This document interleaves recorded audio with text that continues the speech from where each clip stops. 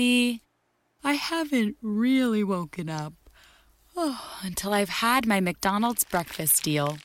And I know this is true because before breakfast, I put my phone in the refrigerator and couldn't find the keys that were already in my hand. Nothing gets the morning going like the first sip of an iced coffee. Get any size and any flavor for 99 cents until 11 a.m. Price and participation may vary. Ba-da-ba-ba-ba. McDonald's. I'm loving it. Pod Askew is a founding member of the Odd Pods Media Network. Hi, I'm Shannon. I'm Jamie. We're Married with Television, marriedwithtv.com. We are a couple of Hollywood normies on the outskirts of the film and TV industry, and we talk about our favorite TV shows, music, and movies, and sometimes they talk back to us. Sometimes they do. Our podcast is Married with Television, one word, on Stitcher, Spotify, iTunes, and SoundCloud. Possibly Amazon soon. And we are a proud member of the Odd Pods Media Network. Married with TV! marriedwithtv.com.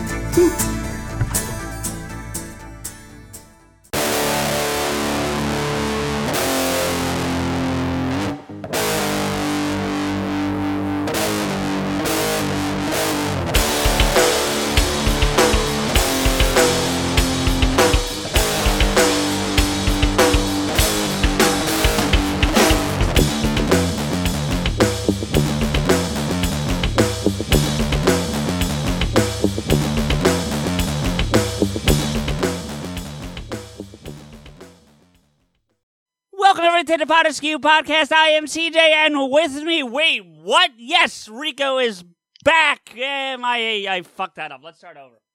No, it's fine. No? All right. I was going to do it again, but that's all right. No, I'm not, because I want you to fuck up, because you fucked up the last two times. Like, well, always. No, not always, motherfucker. No, last two I didn't do it on, because you weren't there. Well, yeah, but then every previous episode of And With Me as always. No, you lying fuck. I know. Well, going forward, I'm going to have to leave off the always. Like, yeah. With me occasionally is my hetero life. With me sometimes is my... With me most of the time. What's going on? Well, hold on. I gotta at least give you the last part. What's up, man? And now I can just call you a motherfucker and mean it. Motherfucker. Man. So what's going on? You're all moved into your new digs finally, huh? Yes, we moved in. I mean, we're like, let me put it this way. We're like 60% done, because we're like in a living situation. We've got our bed, we got our couch, we got our entertainment shit. Not everything is out and displayed. Like the PlayStation is not hooked up, the Xbox 360 is not hooked up. Oh, I thought the 360 was. Oh, not the one is, not the 360. The one is, yeah. And I've got my DVDs displayed, and my mom is pushing me to get the VHSs out of her fucking garage. So and we also have, as of now, we've got storage still in Steph's unit. So like we got more stuff to bring out, and we're kind of mentally preparing how to fucking do that. We're going to just hire some guys and have them load up a truck and then bring the shit here and then just say, all right, dump it in if there's space, dump it in the unit. We will figure it out. Well, it's going to be a lot of, we don't need this. Okay, get rid of that. We don't need this. Let's get rid of that. Right. I guess the argument could be made that you could have done that when she first moved there too, but that's,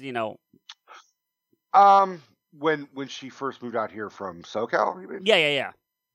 Yeah, that was harder to manage, and we did do that a little bit. Like, she's like, she had to sacrifice a lot of shit when she moved out here. And there's some. I mean, without getting into specifics because there's really no point. But there's some. I know from talking to both of you, there's some emotional attachment to some of those items that may not be as strong as it was, say, 2 years ago or whatever it was when she moved out there. So right. Yeah. My rule of thumb for staff going through stuff is Stephanie is if you are staring at it for more than a minute, it means you should keep it. If it brings like a fond memory, you really should consider keeping it. Like, she was telling me about all these stuffed animals and like stuff that she had like forever. And I said, honey, we will find a fucking space. Yeah, I was talking about the furniture, not the stuff that there's really not that much furniture. It's like I thought there was. Giant, well, it's a lot of boxes of stuff. Gotcha. But there is like a giant cabinet thing that like was part of her family forever, and it actually was 2. And when she moved out here, she took 1 and into the garage, and so we had that for like, however long we were in the garage, like, 3 or 4 months. And then we had a massive rain and a massive fucking leak. And it ruined the top of this cabinet that we had. I don't think you ever told me about that. That's crazy. I mean, it happened, unfortunately, with storage units, but yeah. Actually, now I think, but we had both of them in, but the leak fucked up one of them. One of them, yeah. And I mean, half, like the drywall like came down. Like it was not just like a little drip. It was like, oh, we came back and the ceiling's in. Right. And so we tried cleaning it up, but Steph was like, it's ruined. And I still feel so bad about that, because I'm like, you've had this thing for 30 years in your family, and then it spends 3 months with me, and it's just fucking, and she doesn't blame me. But the ultimate irony is still in the garage. The guy who's currently staying there has it. He has no fucking clue what it means to anybody. He's just like, oh yeah, nice piece of furniture. Like, yeah, well, it's slowly killing you because it's covered in mold, you fucking idiot. Well, without naming names here, the tenants on that property are not exactly the brain power. Can I talk about that for a second? Can I tell you what my day was yesterday? If you want to, yeah, sure. Oh, fucking Shiza Minnelli. So I've talked. I don't know if I've ever named him. I don't think you have. Yeah. And I kind of don't give a fuck, but like he is a real dude. But this guy was staying upstairs for like the past couple years, and I mean, when I first met him, he was very polite. He's a very tall Eritrean young man, and he has a real name, but my dad didn't bother trying to remember it or pronounce it, so he just dubbed him Vito. Like he just knighted a tall Eritrean guy, like, I dubbed thee Vito, like you're an honorary Dago. And for the most part, this guy was fine.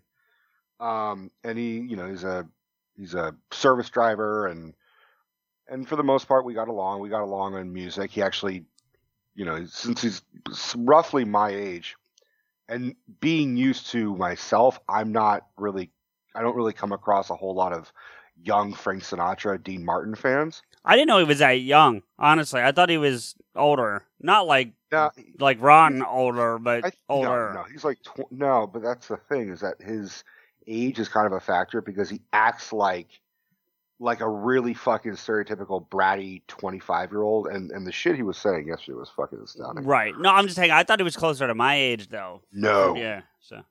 But, so, periodically over the years, little glimpses of negativity were coming out of him, and I know he came from, another country, and it's different, and I'm not trying to generalize or say anything, but like, he lives life very differently than I do. He's very more lax, smokes a lot of pot, does a lot of mushrooms, and thinks that's helping him in life, and I don't really do that shit. Right. And I'm not saying that it's bad to do that. I'm just saying this is the motherfucker who was like doing it almost every day, like mushrooms, and I'm like, that's not helping you, buddy. Like, he even tried to like sell me some, and I was like, no. Like, I'll buy mushrooms and I'll do mushrooms in the future. Yeah. Not from this motherfucker. This is some bad juju shit. Did you when you just said no that way, do you remember the scene in Men in Black 2 when Will Smith's fighting all the like bounty hunters? Oh, the low, like, no. Yeah, it just made me think of that. I'm sorry, go ahead. Yeah. So I could talk about all the other shit that he did over the couple years, but like yesterday, I finally, like, I've had problems with him where he and I argued, and he so stupidly thought that like he has more weight with my dad than I do. Like, he's just so, he thinks that he's like untouchable. We like a year ago, I had an argument with him, and I flat out told him, I said, dude, there's been 100 versions of you before you came along. And unfortunately, there'll be 100 more after you. You are a blip in the biography of my father. I'm one of his fucking sons. What do you think you think you're going to compare to me? What the fuck is wrong with you? So I'm cleaning the blinds downstairs because, here at my house. And his bedroom was, because he's gone, was directly above where I was cleaning. I was cleaning the blinds in my living room. And all of a sudden, I just see a steady stream of urine. And I know it was urine because there was definitely a brief second pause. So there was a shake. and I know his window is directly above mine. And we had rain 2 days ago. This was not rain. This was one stream of piss. So I go upstairs, and my dad has a cleaning lady, also a Eritrean or Ethiopian. I don't know what she was, but she was one of the variations. So she's cleaning the bathroom. So I go up to the door, and I knock on the door, and I said, Vito, what the fuck? He said, what? I said, did you just piss out your fucking window? And he said, yeah, don't come at me like that, bro. You need to back off. And he immediately got really fucking hostile, and I said, first off, you don't get fucking be offended when I'm offended that you pissed out a fucking window above my head. Like right now, if he had a stronger stream, he would have hit my fucking car. Right. Like that's like, I'm thinking of how gross it is, how disrespectful it is, how stupid it is. Like, dude, I get, and he's like, she's cleaning the bathroom. What am I supposed to do? I don't know. Hold it like we all fucking do. Ask her to leave for 30 seconds so you could take a piss? Come downstairs and ask me, like, hey, man, I really don't want to bother you, but do you mind if I use your bathroom really quickly? Like, do something apart from being an asshole. So he says, don't come at me. Don't curse at me. And I said, fuck you. And that's the opposite of what he wanted. And I was inclined to give it to him. So I walk away. Dad hears us bitching at each other. So he asked me, what the fuck is going on? And I said, this motherfucker just pissed out his window, and, above my head. I'm cleaning the blinds. What the fuck? And Dad goes up and starts yelling at him, don't piss out here. What the fuck's wrong with you? And then it became a complete fucking meltdown. Everybody was screaming at each other. And at this point, Dad's saying, I want you the fuck out. Get the fuck out. Give me your key. Pack your shit. Get the fuck out. And this is going on for like 20 minutes. And Vito tried asking the fucking he wanted the cleaning lady to be a witness. She's kind of getting involved, like yelling at both of us to calm down and let's not fucking throw punches, which was getting to the point.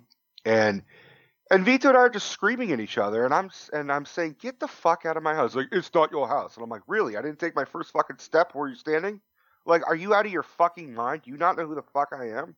And he's a really, really, really tall dude, and I'm not. And it was getting close to, like, I kept thinking, like, I really don't want to fucking die or get beaten up over this stupid fuck. Yeah. All because he pissed outside. Like, we're all men. We pissed outside. That's kind of one of the few freedoms. Generally not out a window of a second not story, out a fucking though. window, Like, yeah. Worst case, dude, piss in a sink like a barbarian. Don't piss out the window. Or something, yeah. I don't know. Well, the they bathtub. tried. Yeah, well, the bathtub's busy too, but yeah. Anyway. So the argument went outside. We were screaming at each other, and then I he threatened me. He said, I'm gonna slap the shit out of you. And I said, bring it, bitch. I'll fucking come. And I took that. I said, look, I don't need to deal with this shit on a day-by-day basis. I don't need to look over my shoulder. I don't need to look at my car and see if it's been damaged. I don't need to look at Steph's car and see if it's been damaged. I don't know. I don't know how irrational this fuck is. So I called the cops. And I made a report. And then they said they were going to send a trooper out. They didn't, because they called Dad and asked him, and he said, nah, don't send a trooper out. Just, I want there a record of this. And then Vito was packing his shit. He was walking by me. He said, are you a fucking snitch? And I said, yeah, snitches are, reserved for people when other people do stupid and dangerous shit. Yeah. Like threaten me. I just wanted there to be a record. So if something happens there, sure. that was my main point of view. And that was it. He tried coming back and tried apologizing, and Dad and I were both like, "Nah, dude, no. Like, you said some shit you can't walk away from. We've been dealing with you for 2 fucking years." He actually, this is what I said, like, when he was like my age, but in a negative kind of way. Like, he was screaming at the top of his lungs that we were jealous of him, and that I was like, jealous of what, dude? And he's like, I came to this country 10 years ago and I've already achieved more than you guys put together. And I'm like, really? You own a house? You got a house, a farm 100 miles away? You've achieved that much? What? You're a fucking Lyft driver in a nice car. Congratulations. Like, I'm not saying, you didn't achieve something. I'm just saying the narrow-mindedness and the idiocy of him saying that he achieved more than my dad. Like, I was like, bitch, I've got my own apartment downstairs. You don't even use the bathroom. Who's achieving what here? Yeah, for real. And then he changed his tune that we were racist. So I said, well, which is it? Are we jealous or are we racist? Are we jealous that you're black? Because I mean, like, what are you talking about? Yeah. So he's just throwing all the darts. Just throwing wall. Everything at the wall. Yeah, I got you. So, and then he fucked off, and then that was it. Well, at least that's over. I mean, it's done. For now, I mean, it's been a day. Let's yeah, right. Next week. Hey, by the way. Yeah. I want to take this opportunity real quick because we actually have a guest joining us tonight. She, and yes, it's a she. The sausage party is being broken up for once because we tend to have more male guests. I realized that. Then I realized, we didn't do it on purpose, but it just works out that way. But yes, she will be joining us, and it is not Stephanie. Surprise. But I want to take this opportunity to thank both Sam and Russ. Sam from the 500 Section Lounge and Russ from Infectious Groove for filling in while you were dealing with all your move stuff, especially Russ for last minute. Like, Sam, we planned, and then you and I sat down, tried to do an episode, and your internet, before you got it actually connected, like the internet that you were kind of borrowing from Ron, was like... Teaching off of, yeah, was like, fuck you. So it wasn't, yeah. Yeah, that was a crawl speed, which is weird because it was fine on the Get Vocal. Yeah, I even referenced that with the episode when I recorded with Russ. I was like, for those of you that watched Get Vocal this week, we got lucky. We got very lucky. Yeah, it was bad. It was like CJ and I were trying to communicate, and then we ended up just texting. Or writing it. We were writing in the chat. We were just like, this is just not working, motherfucker. Yeah, so we so big thanks to both Sam and Russ, but Russ especially just again for like stepping up last minute, because we literally called him 2 hours earlier. We're like, can you record? Oh no, it was instant. It was like, well, no, I mean from the time that I actually sat down and recorded with him was like 2 hours when I actually texted him. So yeah, thanks to those guys for coming out. Thanks to the Odd Pod. I mean, that's one of the beautiful things. I said this on the recording last time too, about it's one of the beautiful things about being part of this network, Odd Pods, is because now we have these people, and we've always had friends we could reach out to, but especially with the network, we have people we can like reach out to and be like, hey, look, we're in a jam here, Yeah, we're short a guy. Who do you got?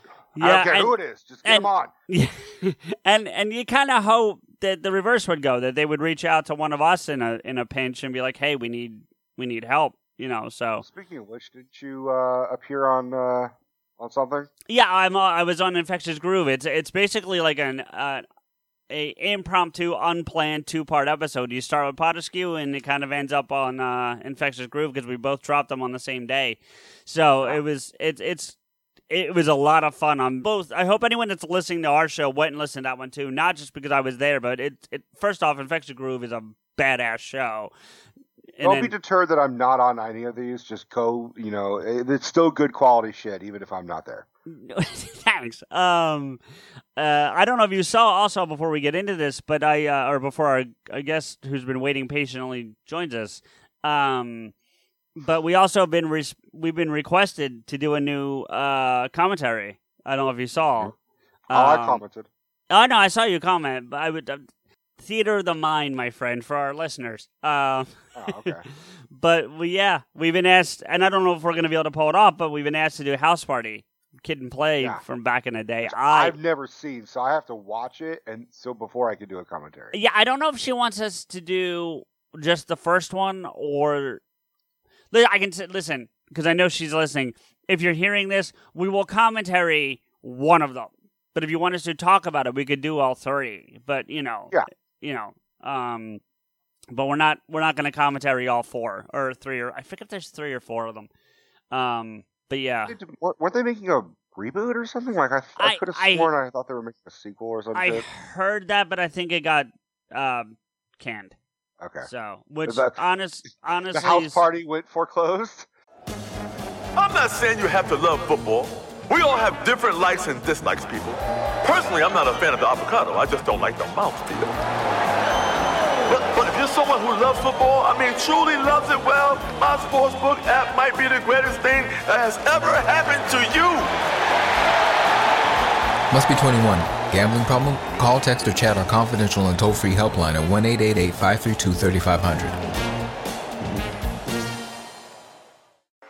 Introducing Venture X, Capital One's new travel card for people always asking, where next? You earn 10x miles on hotels and rental cars, and 5x miles on flights booked through Capital One Travel, and 2x miles on everything else you buy with Venture X. Plus, receive premium travel benefits like access to over 1,300 airport lounges. The Venture X card from Capital One. What's in your wallet? Terms apply. See CapitalOne.com for details.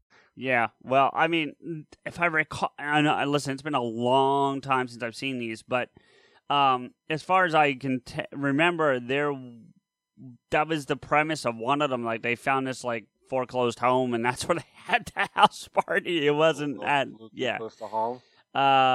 So, there are 4 of them. Hold on. One of them's direct-to-video. Okay, that's it, and that was in 2001. All right, so we don't count that one. That one's bullshit. The other 3 are the... Well, no, because if I'm seeing this right, Kid and Play aren't in the 4th one at all. So, I don't know.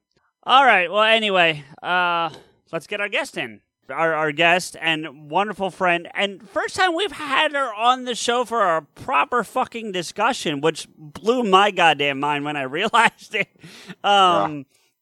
So... I'd like to welcome back from Body Count, Jessica. How are you, dear? I'm here. I'm in the groove. I'm not going to lie, guys. I'm a wee bit nervous. I was nervous for this. Normally, when I go on to things, it's very structured. You're going to talk about this. You're either going to be a history talking head or you're going to be a professional ass clown and nothing in between. You don't have the option to be yourself. No one's interested in that. So I was very, very nervous coming into this going, oh my God, I've got to be myself for multiple hours talking about one of my favorite things in the world, which is Mel Brooks. And I just don't know what to do with it. That's an anxiety space for me.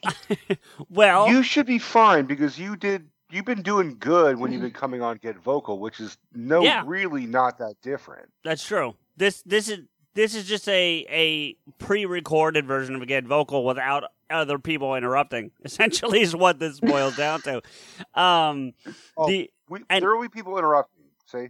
Oh yeah. But and just I would just say we've gotten the ass clown side of you, and we love that too. So because we have 2 episodes of evidence of that.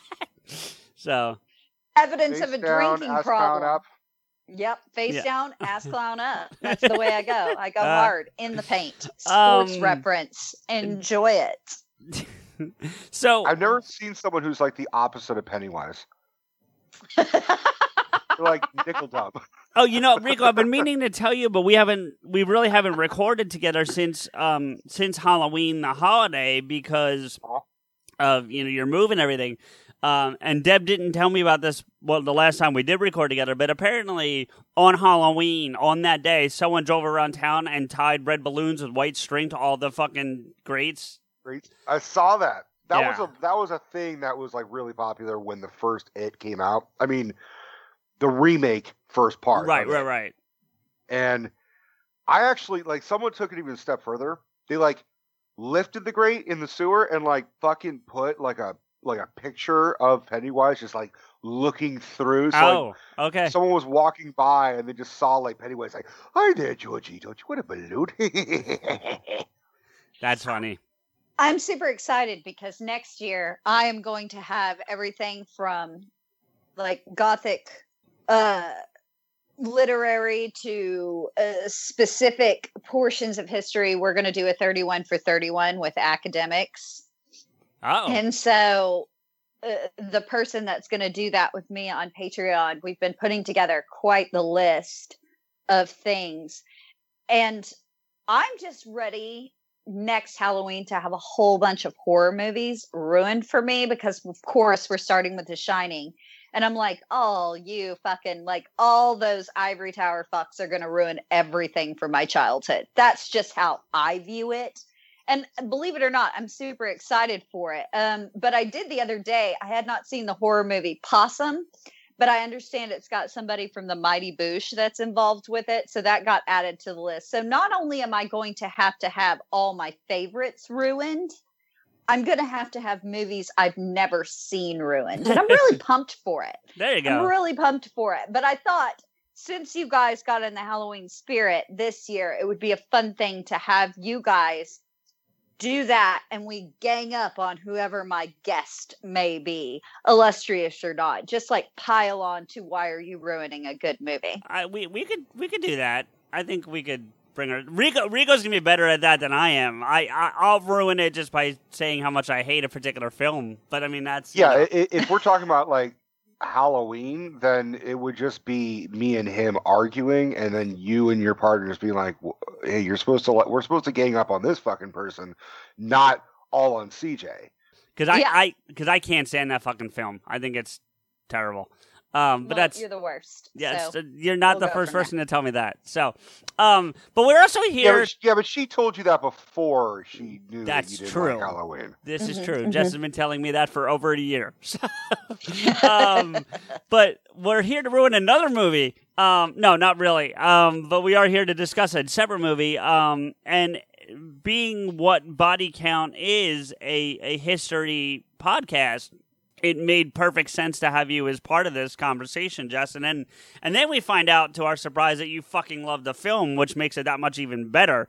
And so tonight we're going to talk about History of the World Part 1, the Mel Brooks classic from 1981. Great fucking film. You know, Rico, I think the last time we talked on Get Vocal, you were like, you're going to watch this thing and be like, I fucking hated it, and then you're just going to be angry at me. And I'll tell you right now, no, that's what he was expecting me to say, Jess. Not that that's how I felt. He was expecting me to say that. And it's not the case. I actually put it up there in terms of those like goofy comedies with Holy Grail, like an American Holy Grail in terms of quality, not topic, because the topic's completely different. And as much as I love Mel's other movies, because I love Spaceballs, not so much Men in Tights, but I'm not saying I don't like it, but it's lower on my list if I was like ranking out Mel's movies, and then Young Frankenstein. But I would put this one at the top of the list for me, for Mel's films. You don't have to love everyone, CJ. That's the beauty of it. It's just good to be the king. If you're Mel Brooks. Yeah, nicely done early. Look at this shit. I can't help myself. I love that line. My second favorite line in that scenario is when he snorts some coke and then he like kind of lets it hit him. It's so green. Yes, I love it. So green. And I didn't even realize it, but the first time I flew to North Carolina, and I walk out and everything is just fucking green, and without even meaning to or aware that I was making a reference, I was like, everything's so green. And my mom's boyfriend Maxwell was like, it's good to be the king. To be the king. Yeah. The best Everything's So Green. I was taking a very prestigious art history class once, and I was early because I was coming back, believe it or not, on a cocaine-fueled study night, if one will, and I walk into the professor about to go in the lecture hall as well. And he's looking at, there was a green, the hall was green. It was painted a particular like soothing moss green. And he's just looking at it and he turns to me, and he was a weird guy anyway, way too much LSD back in the 60s, but it was what it was. And he looks at me and he goes, everything's so green. And I go, okay, doctor, is that like a Mel Brooks reference, or are you just like everything's so green? And he goes, both. Let's go learn about Botticelli. And it was like one of my favorite. It was like, okay, good. Everything's so green because he was still on LSD. That's why. Oh, that's exactly right. He's doing the opposite of, who was it that did the bit about I never had the acid flashbacks? Nancy Leary? Norm Macdonald. When he's talking about acid, he thought he was getting his money's worth for $10. I never had acid flashbacks, though. They lied to me. This guy had done some of that sunshine CIA shit, so he was definitely getting his money's worth, okay? All the time. I want there to be a crossover History of the World Part 1 and the Muppets, just so, like, Kermit can fucking say that line and then look in the mirror. Everything's so green. The history of my life is best summed up, and I saw this movie at a very young age and always have loved it since. But when Madeline Kahn is coming in, so you have all these great shots of just tits with the Vestal Virgins, right? Like just almost nip slips. Mm-hmm. And then you see somebody throwing down rose petals. And the beautiful Madeline Kahn comes in just all her glory, dressed as the Empress. And then she slips on one of the rose petals and is like, all right, knock that shit off. I almost fell. It's the entire story of my life. You make an entrance and somebody's like, oh, I think you've got your shit together. You slip on that and then cut that shit out. I almost fell.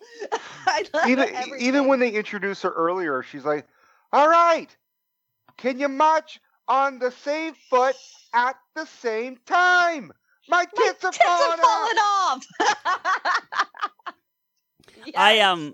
Rigo, we typically start at the beginning of the film, but I will say that I actually know her better from Clue than I do from this film. I could see that. I mean, Madeline Kahn was definitely a legend who died too young. Yeah. I looked her up. Taken from us. Yeah. She's beautiful and hilarious and everything that I always wanted to be. Like, Madeline Kahn's my icon, man. I could see that. Your icon. Your Madeline icon. Yeah.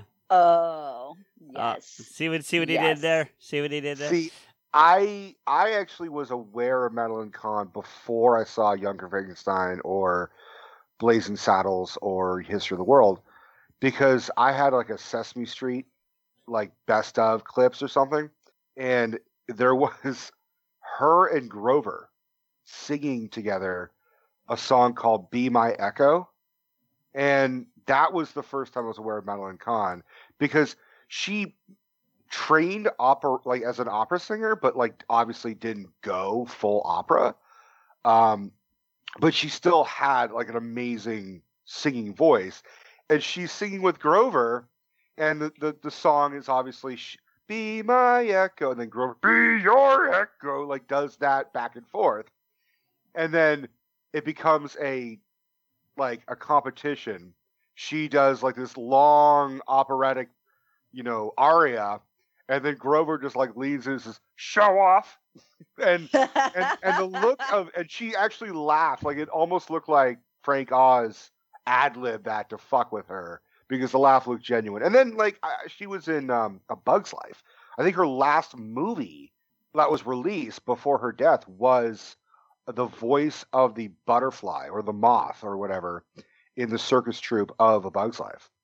And she had such a distinct voice, and I remember being like, whatever young age it was, I was like, I know that fucking voice.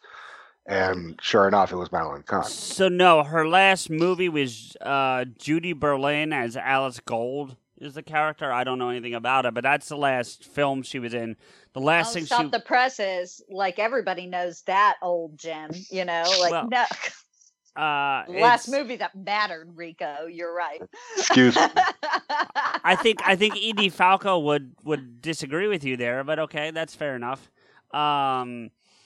Yeah. So, and then she was in that, actually, it's ironic, Rico, because on our last Get Vocal, we were talking Bill Cosby briefly, and she was in that last Cosby show that was on, like, not the one with Felicia, not the one with Theo, but like that relaunch that he did right after.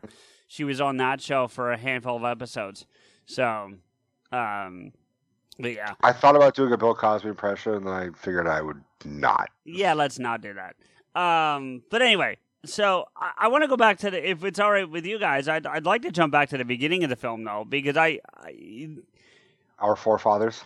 Yeah, our forefathers, and then not only that, but, like, I knew Sid Caesar was in the film, but yet still didn't realize it was Sid Caesar, because, it's... Can I marvel the fact that Sid Caesar was in way better shape than I initially thought he was going to be?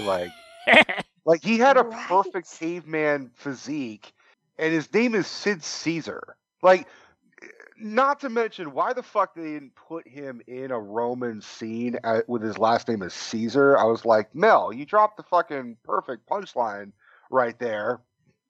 No, because Dom you should have played Nero. But yeah, Dom still killed it, though. I'm sorry, like Dom DeLuise as Dom killed a lot in that scene. Dom killed a fucking goose.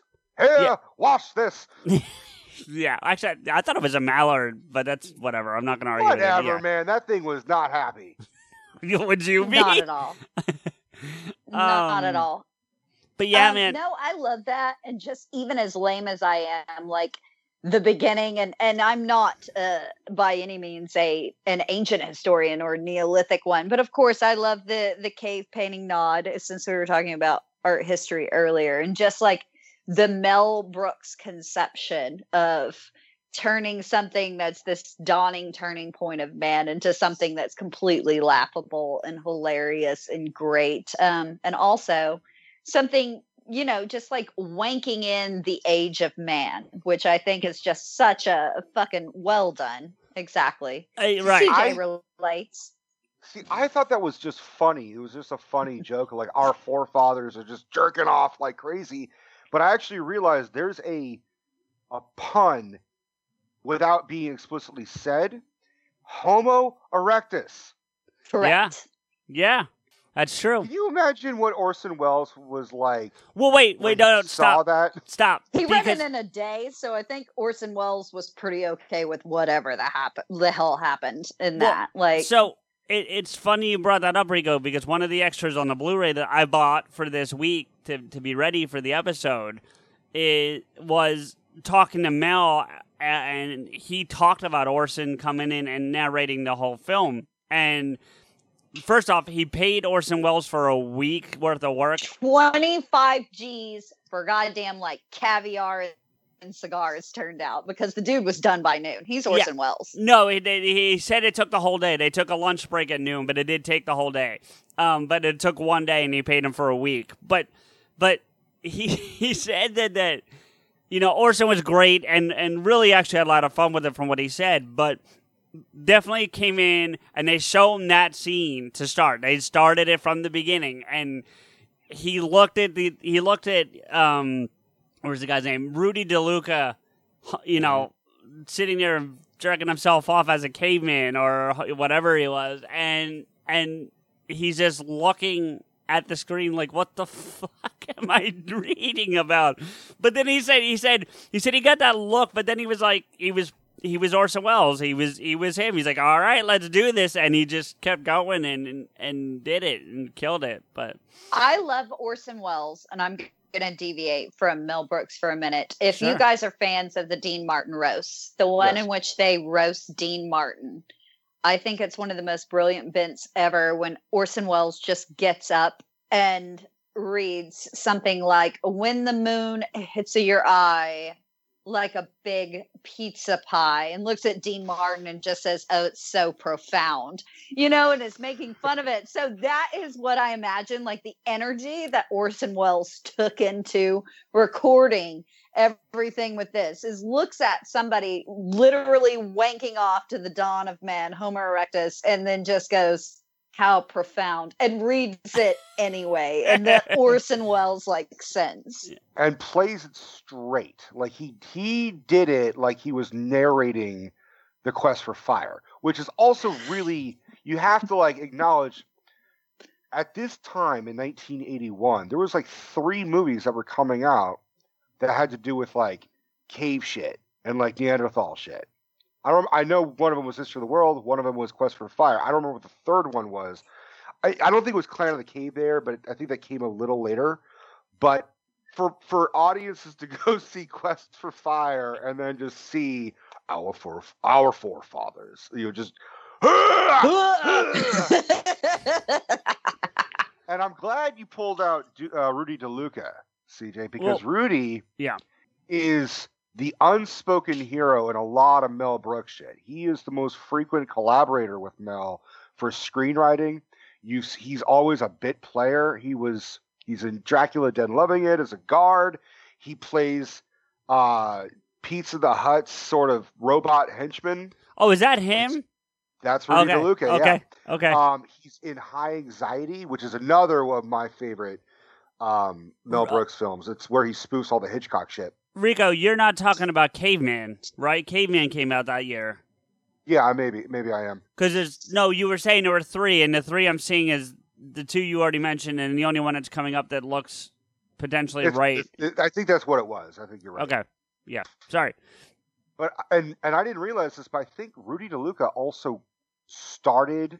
I'm going to fuck this up. He started a comedy store. I think he started the Comedy Store in L.A.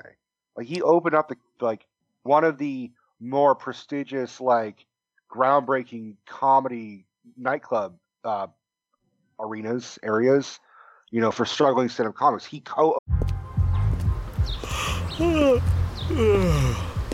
The only thing better than grinding all night for your side hustle is your roommate picking you up with Mickey D's breakfast. The perfect pickup deal.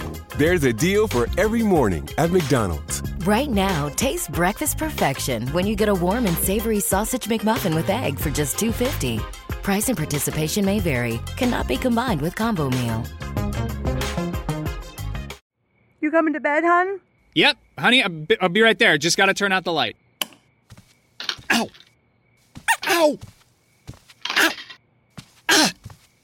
Go! Some things never change. Like your kids always leaving tiny toys on the floor for you to step on. And Geico saving folks lots of money on their car insurance. Sweetie, I think I left the downstairs light on. Please don't make me go. 15 minutes could save you 15% or more. Owned it and started it. But it may be the Comedy Store. I'm trying. His name is not on the cast list on Wiki, believe it or not. I know he's in the film, but he's sort of he's lesser known. He would probably be less as an actor, but more as a screenwriter. Yeah, but I mean, he's got a couple pretty prominent parts in the film. But just getting back to what Jess was saying real quick about Orson Welles and how she loved the fact that he did the Dean Martin roast. I'm amazed they got him to do Transformers, because I think it's one of the last things, if not the last thing he did before he passed, is he voiced the main bad guy for the Transformers movie. He was Unicron. Orson Welles is a professional. Whatever it may be, he's going to go in there. He's going to do the bit. He's going to commit to it. When you've got Citizen Kane in your pocket, you really don't need anyone's approval anymore, do you? Yeah, but True. Also, you've seen that infamous commercial he tried filming where he got drunk as shit on champagne, just increasingly flubbing, and it was great because he was. Even Maurice LaMarche, who voiced Brain in Peaky the Brain, does a standout spot-on impression of Orson Welles. Yes. Even made a joke. They included a whole joke in Peaky the Brain of this infamous Orson Welles getting shit-faced. Like, oh my God, it's so great. And Rico, even that he does to perfection. I could do a whole nother show on my deep love for Maurice LaMarche. She also does a great Vincent Price, which yes, I he can't, does. Yes, he does. Rico, just to confirm, he did open up Rudy DeLuca did open a Comedy Store with Sammy Shore. It was the two of them together. Good. You were right. But yeah, man, that sequence with Sid Caesar, the whole caveman thing. I even going back to the story you told at the very beginning, Rico, the art critic. I mean, that pretty much applies. No. The story you told at the very beginning of tonight's recording about what you were dealing with yesterday. And then you got the art critic. Do you remember peeing on the cave painting? Yeah, you're right. I didn't make the connection, but yeah. So, you have that, and then it skips around a little bit. The one thing is I haven't seen this in a while, and I still enjoy it, and it still holds up. I got no complaints with it, but I remembered the beginning being longer. I remember the beginning being longer, and I remember the Spanish Inquisition being longer than it was. And it's a fairly lengthy piece, but I remembered it for some reason being longer than it was. That's not complaints as much as just saying that, like, when I went back and watched it last night, I was like, oh, that's shorter than I remember that being. Well, neither of them are as long as the entire French Revolution segment. I mean, that's half the movie. I felt like the Roman Empire we get pigeonholed hard into the Roman Empire, but there are a lot of different things that I think he's trying to do there, and a lot of homages, which I really appreciate. So, in which part? I understand, like, how it was broken up and how he focused on some bits that maybe were others, and a lot of it to do was with audience testing, which I get. You know, the 3 Mile Island scene supposedly was cut due to audience testing. Little too fresh for folks, probably. In 81, probably. Yeah. So. Yeah, he wanted to put a scene of like a cat and a dog hybrid thing, or like a dog human mom hybrid. And pop human like cat dog hybrid, which I would have laughed at, but you know, my bar's pretty low, folks, so I wouldn't. Yeah, you're on here. Me. Yeah, right? You're on. I'm on my own. I host my own show, so you know, bar's low.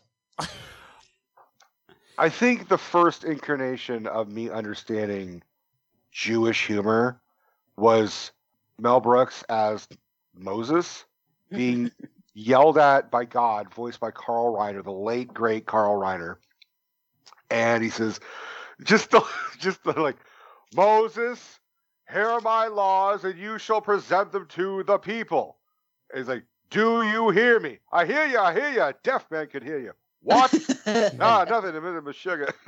Nothing. He walks off like in just yellish nonsense. But I also love that scene was very ad hoc and something that they decided to do even while they were on set. And he was looking at the caveman set and going, oh shit, I gotta do Moses, right? Like, it's here, it's set up, and it was a huge budget film for a Mel Brooks production. This was a massive budget that they had for History of the Worlds. And I mean, it was like his 3 previous movies combined into this budget. So I'm glad that Alice's there looking at sets going, hell, I've got it. I might as well do Moses. Yeah. I agree, though. I also like the fact that the opening, meaning like the graphics and the on-screen and like a film by Mel Brooks and that whole thing felt very, I know, Rico, you've never seen this, but Jess, I'm not sure if you have, but it felt very Ten Commandments. It had that vibe from the Ten Commandments film, you know. Of course, I've seen that. I always tell people when I say things in any kind of meeting, so let it be written, so let it be done. I think I'm also an incarnation of Yul Brynner, you know, but there you go. That's its own, and that's between me and my therapist, not you guys. Okay, so we're not your other therapists. I mean, in a way, yes. Like the healthier type, you know, the one that's not trying to tell me what the hell's wrong with me. Y'all just have light interventions with me, which I appreciate. So, oh, good. Yeah, well, I mean, that's what That's what our Friday nights are for. But, getting back to the Moses scene real quick, like one of the things that Rico, you talk about the joke about, anyone could hear it, whatever. I love the fact that, like, when he's getting up on the rock to present it to the people and he trips on his own robe and drops one of them and he's like, I have these 10 commandments. And I'm like, that made me laugh, like, out loud. So I actually don't have it in front of me, but someone managed to like zoom in and look at what the other 5 were. Yeah. And they were in Hebrew, and they actually translated. It was like, don't swallow or don't like it was they were like really like ridiculous ones. It was like don't breathe or something. It was very like, of all the ones that were going to drop, these were okay. Like, it wasn't like humanity fucked up that much. Rico, if Kevin ever remade this movie, which he never would because, he's got too much respect for it. But if he was to try to do something like that, one of those rules would be never go ass to mouth. Right. Yeah. Although, if Kevin did it, he would be burning the bush and inhaling. Well, I mean, there's a scene that's very Kevin-esque later in the film when you're in the Roman Empire. The Roman Red. Yeah. Yeah. Just a quick commentary on that, which I also appreciate as well, because again, I didn't plug what my show was at all, but I will tell you, I am an historian for your listeners that don't know and just view me as a professional ass clown. I also do the real deal stuff on the side. We were going to let you plug, I promise, but go ahead. What do you got? But what I love about it too is it's like this postmodernist commentary on religion and theology, because a lot of times you have, especially more modern day extremist kind of Protestant sects that fuel the conservatives, if you will, that this belief that, well, God wants men to know what God wants men to know. Thus, we have the reiterations of the Bible, everything else. And almost it's kind of a silly commentary, not just on Judaism and monotheism, but it's also kind of a funny commentary on how you look at, oh, man, that wasn't convenient. Man fucked up. Oh, well, this is the translation, 10 commandments, if you will. So it's also kind of, to me, when I watch that, a funny nod to the head of not necessarily modern theology in an academic sense, but like Baptist theology or Methodist. Like, everybody has their play on what it was that creationist being, in my head, Dr. Manhattan, is imparting to humans. Oh, but we get to say, but it's divinely inspired, but also we'll just say what this is. And I thought that was kind of a funny commentary on that in and of itself. Hey, well, Rico, to jump around, yeah. I found the translations if you want them. Oh, real quick. Great. Yeah. Yes. This is just to give credit because we try to do that. We don't do it as often as we should, but we do. This is from JewishHumorCentral.com. So I'm going on the fact that I think it's accurate here. I'm not going to try to read the Hebrew words because they've got them phonetically spelled out, but I still don't think I'm going to get them right, so no. But the 11th, because technically this was 11 through 15, according to this. So 11 is you shall not pass. 12 is you shall not make people laugh, or you shall not laugh. They can't decide which one it is. 13 is you shall not buy. 14 is you shall not stay. And 15 is you shall not break. I'm just going to say this. I think the Jews lucked out when they when Moses broke that third fucking tablet. Like, they benefited so much from that. Yeah, which also, what a genius joke. I thank God for took the time to do all this. That's why I love Mel Brooks films. It's also commentary on when Mel Brooks gets it, everything that he does with both his own heritage and everything that goes along with it, and all the letters he gets from rabbis and everything else. So what a wonderful piece to put in that not necessarily everyone's going to appreciate. And that's kind of one of those things that I'm like, what what a trooper Mel Brooks is. Making jokes that no one's going to appreciate is a funny guy. He's jumping around with these, like, I'm going to take away the anti-Semitism by being slightly, anti-Semitic. You know, it was the same trope of, like, he was afraid of writing a lot of the N-word jokes in Blazing Saddles, so he had Richard Pryor write them. He's like, well, if Richard wrote them, then they're fine. You know, he's like, I'm not going to write it. Have Richard write it. But historically, and this is why I massively respect Mel Brooks, he understands a basic tenet of there are people in his that the worst thing you could possibly do, whatever they were about or whatever the message would be to be laugh it out of the house, to laugh at them. Right. And I think that is the power of Mel Brooks, and why a movie like this is so fantastic in history is because he understood the fundamentals of taking power away from dickheads, dictatorial regimes, anything that may form. As the worst thing that you can do is laugh about it. And he laughs at it. And I think that is genius. Can you imagine if we'd all laughed at Hitler at Nuremberg? Wouldn't have gone down so well. Yeah, no. Well, I mean, that's why I have a lot of respect for Charlie Chaplin. He tried to do that, you know. He did, and in a way, you can argue maybe it worked a little bit.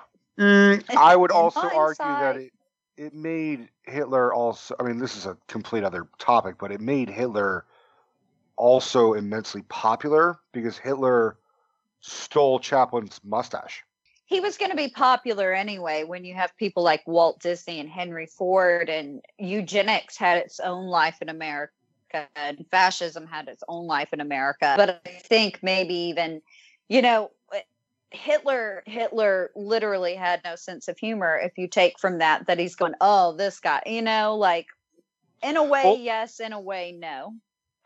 It goes with one of my favorite quotes from Robin Williams. He was being interviewed by a German talk show host, and she flat out asked him, Mr. Williams, why do you think there is no comedy in Germany? And Robin said, do you think it's because you killed all the funny people? and she didn't. It just went over her fucking head. She's like, no, and he's just like, oh, okay. It generally does. That stoicism. Have you ever seen that scene in 30 Rock where Liz Lemon's supposed to be reviewing the German comedies? It's kind of the same thing. You're exactly right. You got rid of all the funny people. What do you expect?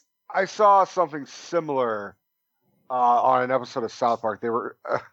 They were doing a whole segment about the least funny people, and Germany won, and it showed like a new like the Germans, like the head of Germany, like just like breathing really close and getting super fucking angry, like, and I'm not gonna try, but they were like, this is not accurate. We are very funny people. Let me tell you a typical good German joke. Knock, knock. Who is there? I kill you. That is German typical joke. Like stoicism and nastiness. Look, not for nothing. I would have loved to have German listeners. Yeah, just call we us. do well in Germany, believe it or not. Well, we don't do well in America, so we're not going to do well in Germany. They could just call us Deutschbags. That we are. I mean, I'm part German, so there you go. So am I. There you go. Should we? Not for nothing. I would have wanted to see Hitler on ice, in His Rule Part 2. All day long. Well, yeah, for sure. Just for the pun of Hitler on ice. He's in a freezer, Not only that, but goddamn, does he nail that triple axel? Yeah. Even the French judge can only give that a 9.8. The spin-off instead of I, Tonya, would be called I, Adolf. See, here's the thing, though. If you're gonna do that film, you have to have an Israeli judge, and he has to give him a 0 the whole time. Yeah. Yeah. I want Margot Robbie to play Hitler. There you go. I want her to do just anything, really. Yeah. But I want to go back to the Roman Empire, because the Roman Empire, listen, there's some great parts to this whole film, and I know a lot of people, and maybe you guys even too, will lean towards the French Revolution as the best part of the film. But for me, no, okay. Well, for me, the Roman Empire is the best part. I think that's the most complete part and the more entertaining of the two parts. There's definitely some funny shit in the rest of it, without question. But I have to agree. I really have to agree. Jess? No, Roman Empire, by far and away, of course, my favorite part. God, it's genius. It really is genius for any number of historical and just classic comic trope reasons. I'm all about it. So where do we dive in? And as great as a lot of the people in the sequence are, for me, and again, I might be in the minority here, but the person who steals the whole sequence for me is Gregory Hines. That guy. You talk about people we lost too soon. There's another one right there. Gregory Hines is superbly 54? Talented. 54? I'll check because he died of liver cancer. I was real torn up about that one. Normally I don't give two tits if a celebrity dies. I really don't. Like, I don't notice. I don't care. But the day somebody told me Gregory Hines died, I was like, like it hit me hard. He was fantastic. And all due respect to Richard Pryor, I love the guy. But if he was supposed to be originally in that part. But I think that it's not the same without Hines. Like, he just kills it far and away. Yeah, and so to your point there, Rico, actually, him and Madeline Kahn were the same age when they died. They were both 57. Now, I don't think they died in the same year, but they both were 57. So really, yeah. It's a little weird. It's a weird. She died in 99. He died in 06. So the age, the years are different, but the age is the same. But I'm with you, Jess. I think, look, I like Richard Pryor as much as anybody, and I think he's a comedic genius. But there's things that Gregory Hines does in that sequence that it would not have played as well with Richard Pryor. But then, yeah, well, that's primarily what I was getting at. Yeah, and maybe they don't do that way if it's Pryor. Because Hines is a classically trained dancer, and so they had to have known that going into it, and so they took advantage of that opportunity. You know what I mean? Actually, I think it was like a month into or before production began, like Pryor has his whole incident, and then Madeline Kahn suggests Gregory Hines, which is just like so perfect. And it was his debut. And he was amazing. The Sandman bit was great. All of it, and according to because I watched some of the features last night to get ready for today, and it was a week. It wasn't a month. It was a week before production started. They brought in Gregory Hines.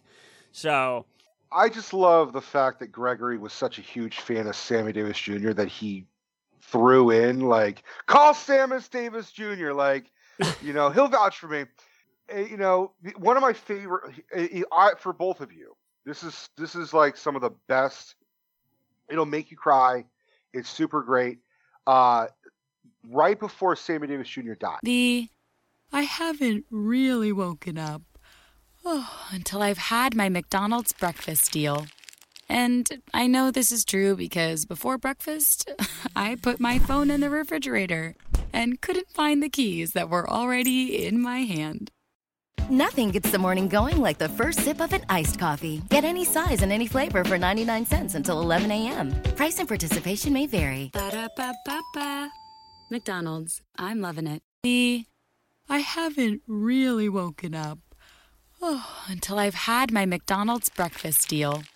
And I know this is true because before breakfast, I put my phone in the refrigerator and couldn't find the keys that were already in my hand. Nothing gets the morning going like the first sip of an iced coffee. Get any size and any flavor for 99 cents until 11 a.m. Price and participation may vary. Ba-da-ba-ba-ba. McDonald's. I'm loving it. There was a whole, concert, memorial tribute thing to Sammy. And Sammy was, guest of honor. He's sitting and he's watching it. Gregory Hines goes on stage and says, you've been my idol and my hero forever.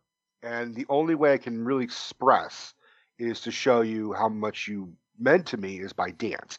And he does a little tap thing and he dances it and it's beautiful.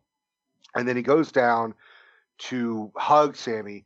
And Sammy just fucking puts on a pair of tap shoes. They go up on stage together. Oh. And it's like this beautiful, like, it's not even a dance off. It's just two guys in their element without uttering a word. I mean, Gregory's laughing and he's got a big fucking smile on his face. Yeah. It's all improvisation. It's all, quick step. It's all tapping. And the point is Gregory was taller, had more meat on him than Sammy. Sammy was, a $105. Yeah. If you stared at him long enough, he could fucking blow away. That's how thin and little he was. And the contrast is amazing. And because Gregory was lightless, he effortless tap dancer, and then standing next to Sammy, who weighed nothing. The only weight he had was literally the clothes on him. Like, I used to joke that Sammy had tap shoes because it would keep him rooted to the ground. The metal on the shoes would keep him down because he would just floated off to the fucking sky. Yeah. And Sammy is just, he made it look easy, as old and as frail as he was. Like, he knew this was his last hurrah. He knew he was going to die within a year or less of throat cancer. And ultimately, I think he did lose it. Like, he lost his voice from cancer, and I may be fucking it up because I think they had the option of prolonging his life, but he said, no, if I lose my voice, it's not worth living. That's what it was. I'm telling you both, watch this Gregory Hines, Sammy Davis Jr. tap dancing together, and I implore you, if you don't fucking cry, you don't have a soul. Cut to me at midnight, because just for your listeners, it should be known that I have a great appreciation for the Rat Pack, that period of time, music, dance, the same as Rico does. So if I am not shit-canned on my couch at midnight, like bawling my eyes out to this, like I don't know what for, and I will, and I'll watch it over and over again, and I'll weep senselessly. I will be a puddled mess when I go to bed. So that's a perfect close to my night, sir. You knocked it out of the park there. Yeah. But yeah, it's also a testament to everything that's great about Gregory Hines. And he really was perfect for this part. And just, horrible circumstance that he stumbled into it. But I think ultimately the best for the movie, because it really worked out. Rico, just to touch on the Sammy thing for a minute, they did actually remove his larynx in 1990. So, Ghost of Christmas Future for me as I smoke while we're doing this. Yeah. Well, hey, that's... You're making me Jones, Jess. Oh, I'm so sorry. That's all right. I'm not going to stop. Well, you're not a cigar drinker. That's all right. She's got me jonesing for a beer, so she's hitting both of us. But in any event, me as long as it's not pot. So, yeah. Well, that was a different day. Gregory, in any event, I thought he was also in the Muppets Take Manhattan. Who? And Gregory Hines. Oh, yeah. Let me look. Hold on. Yeah. I think he played a jogger. And I Gregory Hines he was just amazing in everything that I saw him in. He was just astounding. And you could see the charisma, you could see the talent, stemming from this. I also have a weird question. Do we actually see his erect dick? No, I didn't. No, but here's the thing. I'm not talking about the feather being raised during the Catalonia scene. I'm talking about when they say, when the feather raises and then he runs away from the camera, and he kind of is sort of like you see to the right and you see something erect and flopping. I almost am kind of wondering if they added something, or if that dance was so erotic that he actually got aroused and ran, because you look at it, it's like this fucking erect dick just flopping way out in the distance as he's running. I swear, hand to God, I think Gregory Hines was so method. He's like, I'm going to get a hard dick in this scene, Mel. Is that all right? He's like, well, if you're going to get a hard dick in one of my movies, this is the one to do it. I imagine. And also, to be fair, if you can watch that with Leo, leaving the old snail trail, that's a test, ladies. Gotcha. Mm-hmm. I love that I've just come on y'all's show and made you both acutely uncomfortable. So that you didn't make us uncomfortable. It took me a second. I was like, oh, and it took Rico.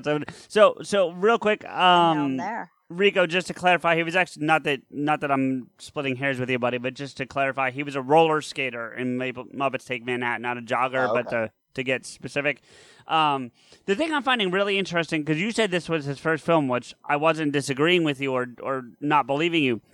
He's got one credit prior in 1967. So from 67 to 81, nada. Or at least not television or movies. He could have been on stage and doing other dance performances and things like that. But, It was him and his brother. They were the Hines brothers, and they were doing...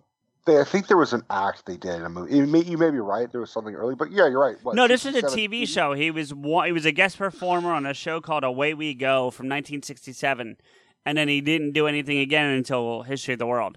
So that was just interesting to me. But I find it more interesting that you said he didn't do anything prior, and we were just talking about the fact that Richard Pryor was originally look at me with the puns. But yeah, Gregory Hines certainly makes that whole sequence work. In my eyes, like I think. Wait! You said he died at 57? Yeah.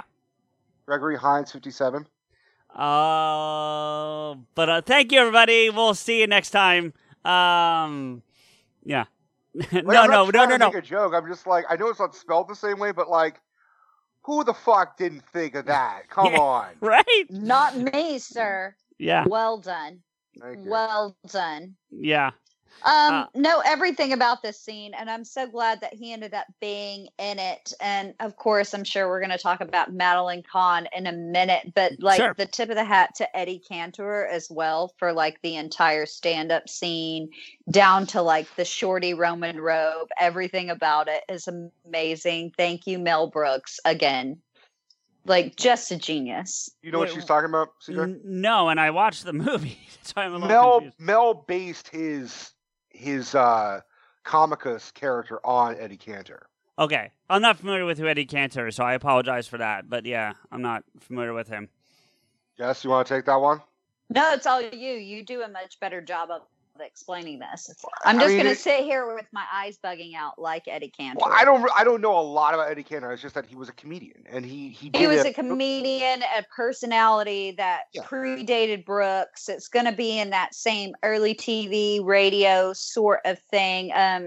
He was in a production in which actually the shorty Roman uniform is an homage that you see Brooks wearing in the actual deal. So we're going way back in history, and I promise your fandom is not going to be like, oh, I know who Eddie Cantor is, but it's just part of my like being in that old school world and understanding where everything comes. Like the entire like Comicus is an homage essentially to Eddie Cantor, and his agent played by, and I got to show through a little shout out to Ron Carey.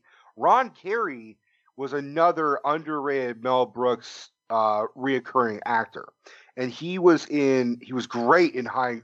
Have either of you seen High Anxiety? I have not. Jess? Yeah. So if you don't even have to be a real Hitchcock fan, because I'm not. There's actually so many Hitchcock films I've never seen. I've seen like maybe 4, and I want to change that. Like I have a whole collection of Hitchcock shit that someone gave to me that I've just never gotten around to seeing. You have to be a very like particular state of mind to dive into Hitchcock. And I think you also have to be niche in horror. You want to really get into the beginnings of that if you're not like I have a hard time separating the artist with their work. And I know Hitchcock was kind of a fucking piece of shit. Like he harassed and kind of What's her name? Tippi Hedren? Tippi Hedren, yeah. Between Marnie and like the birds and everything, Yeah. he was real crazy about her, like psycho crazy about her. Yeah, no pun intended. I mean, the man who of too much. And he also had no respect for actors as people. He just said, "You're just props with voices." And I mean, he made some fucking amazing movies. Yeah, but he was a real shithead of a human being. I, on the other hand, don't have trouble separating generally. I think Hitchcock kicked off such a modern era of like what we appreciate in horror. And there are so many homages. My problem is it's not Hitchcock himself. It's all the homages, including High Anxiety down to bits in The Simpsons that I really appreciate. What came more from the Hitchcock homage than Hitchcock himself? I would say that most amazing artists are usually the most fucked up people. You know, even going back to Richard Pryor. I mean, Richard Pryor had a lot of priors. Let's put it that way. Mm. You know, and I mean, this is a motherfucker who made the joke after he set himself on fire, ran down the street, went back on stage a year later, lit a match and said, "What's this? Richard Pryor running down the street." Like he had to poke fun at himself. But the whole point of this was Ron Carey, who plays Swiftus Lazarus, Comicus's agent, is a pun on the super agent of the 40s and 50s and 60s, Swifty Lazar. And he was the agent for Sinatra and all the golden days of Hollywood. He was that motherfucker. He was also kind of a piece of shit, but huge piece of shit. Total backstabby motherfucker. Like he and Sinatra rubbed shoulders for years, and Sinatra never trusted him, never liked him, but understood the value it would do for his career. So he's just like, I'll never fucking break bread with this motherfucker, but he will find me some gigs. You know, that's going into separating the artists from their work. There's some questionable shit that Sinatra did, but I don't give a shit. He's my absolute favorite singer there ever was or will be. I'm a huge Sinatra fan, and I don't give a shit. I give a shit, but also you're not ever going to take my Sinatra away from me. But at least I know everything that went into it.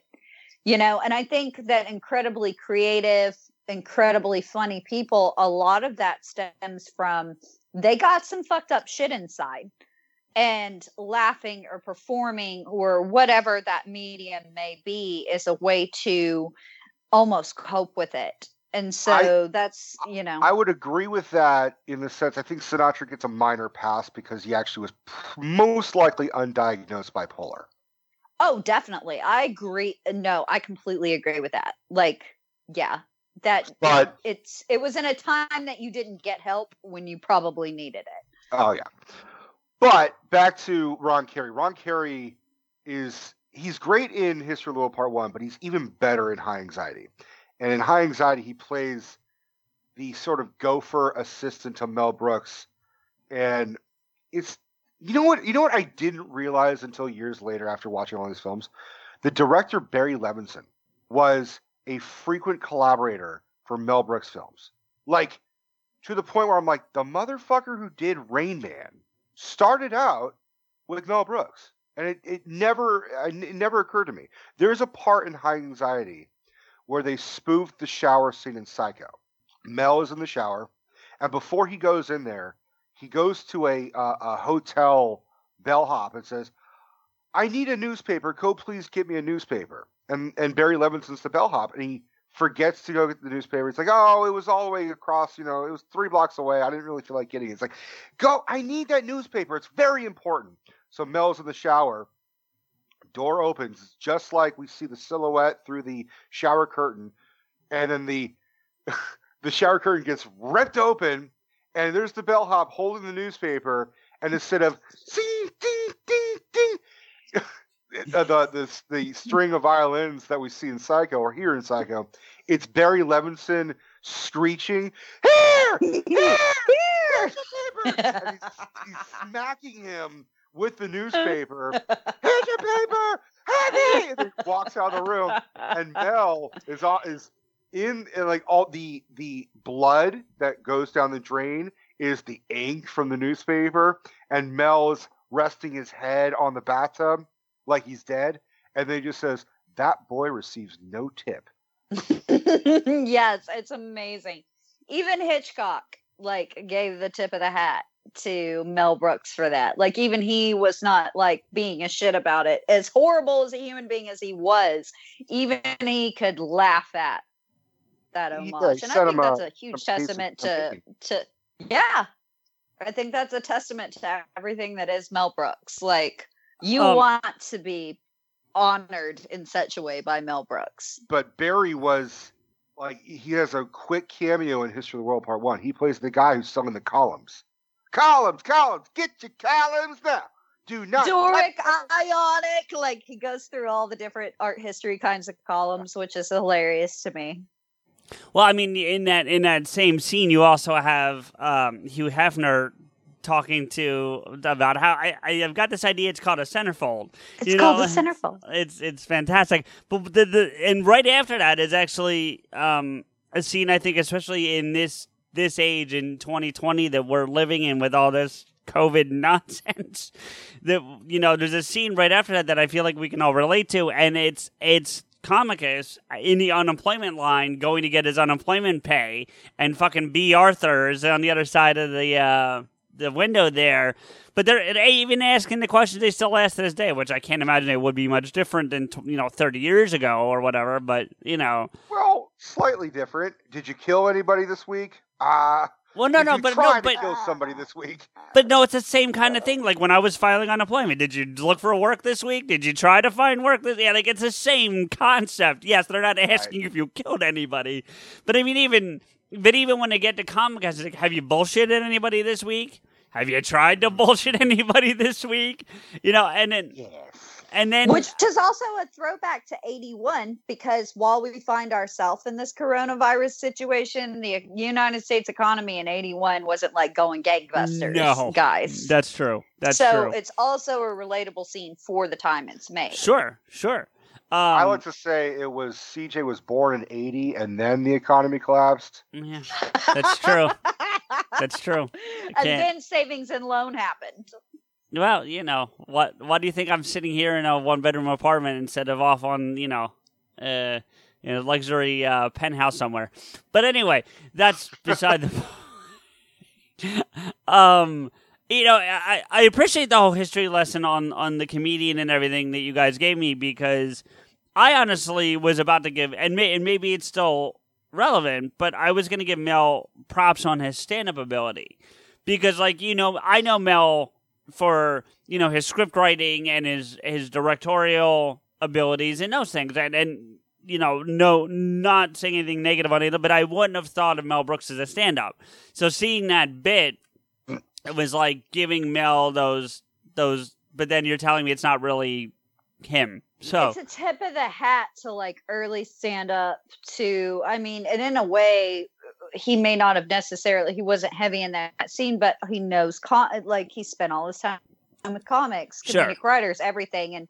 And Cantor was an early part of his career as much as, Sid Caesar was. So it was something that he really drew off of. And I like the homage. I always appreciate it when I watch it, because it is very early stand-up, very much.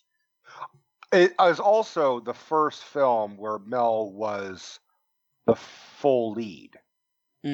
Because all his earlier films, he's just a secondary player, or he's got a very small cameo, or this is the first time where he is the lead. And to be fair, he was not a lead in a lot of his films. And also, to be fair, he didn't make a lot of films.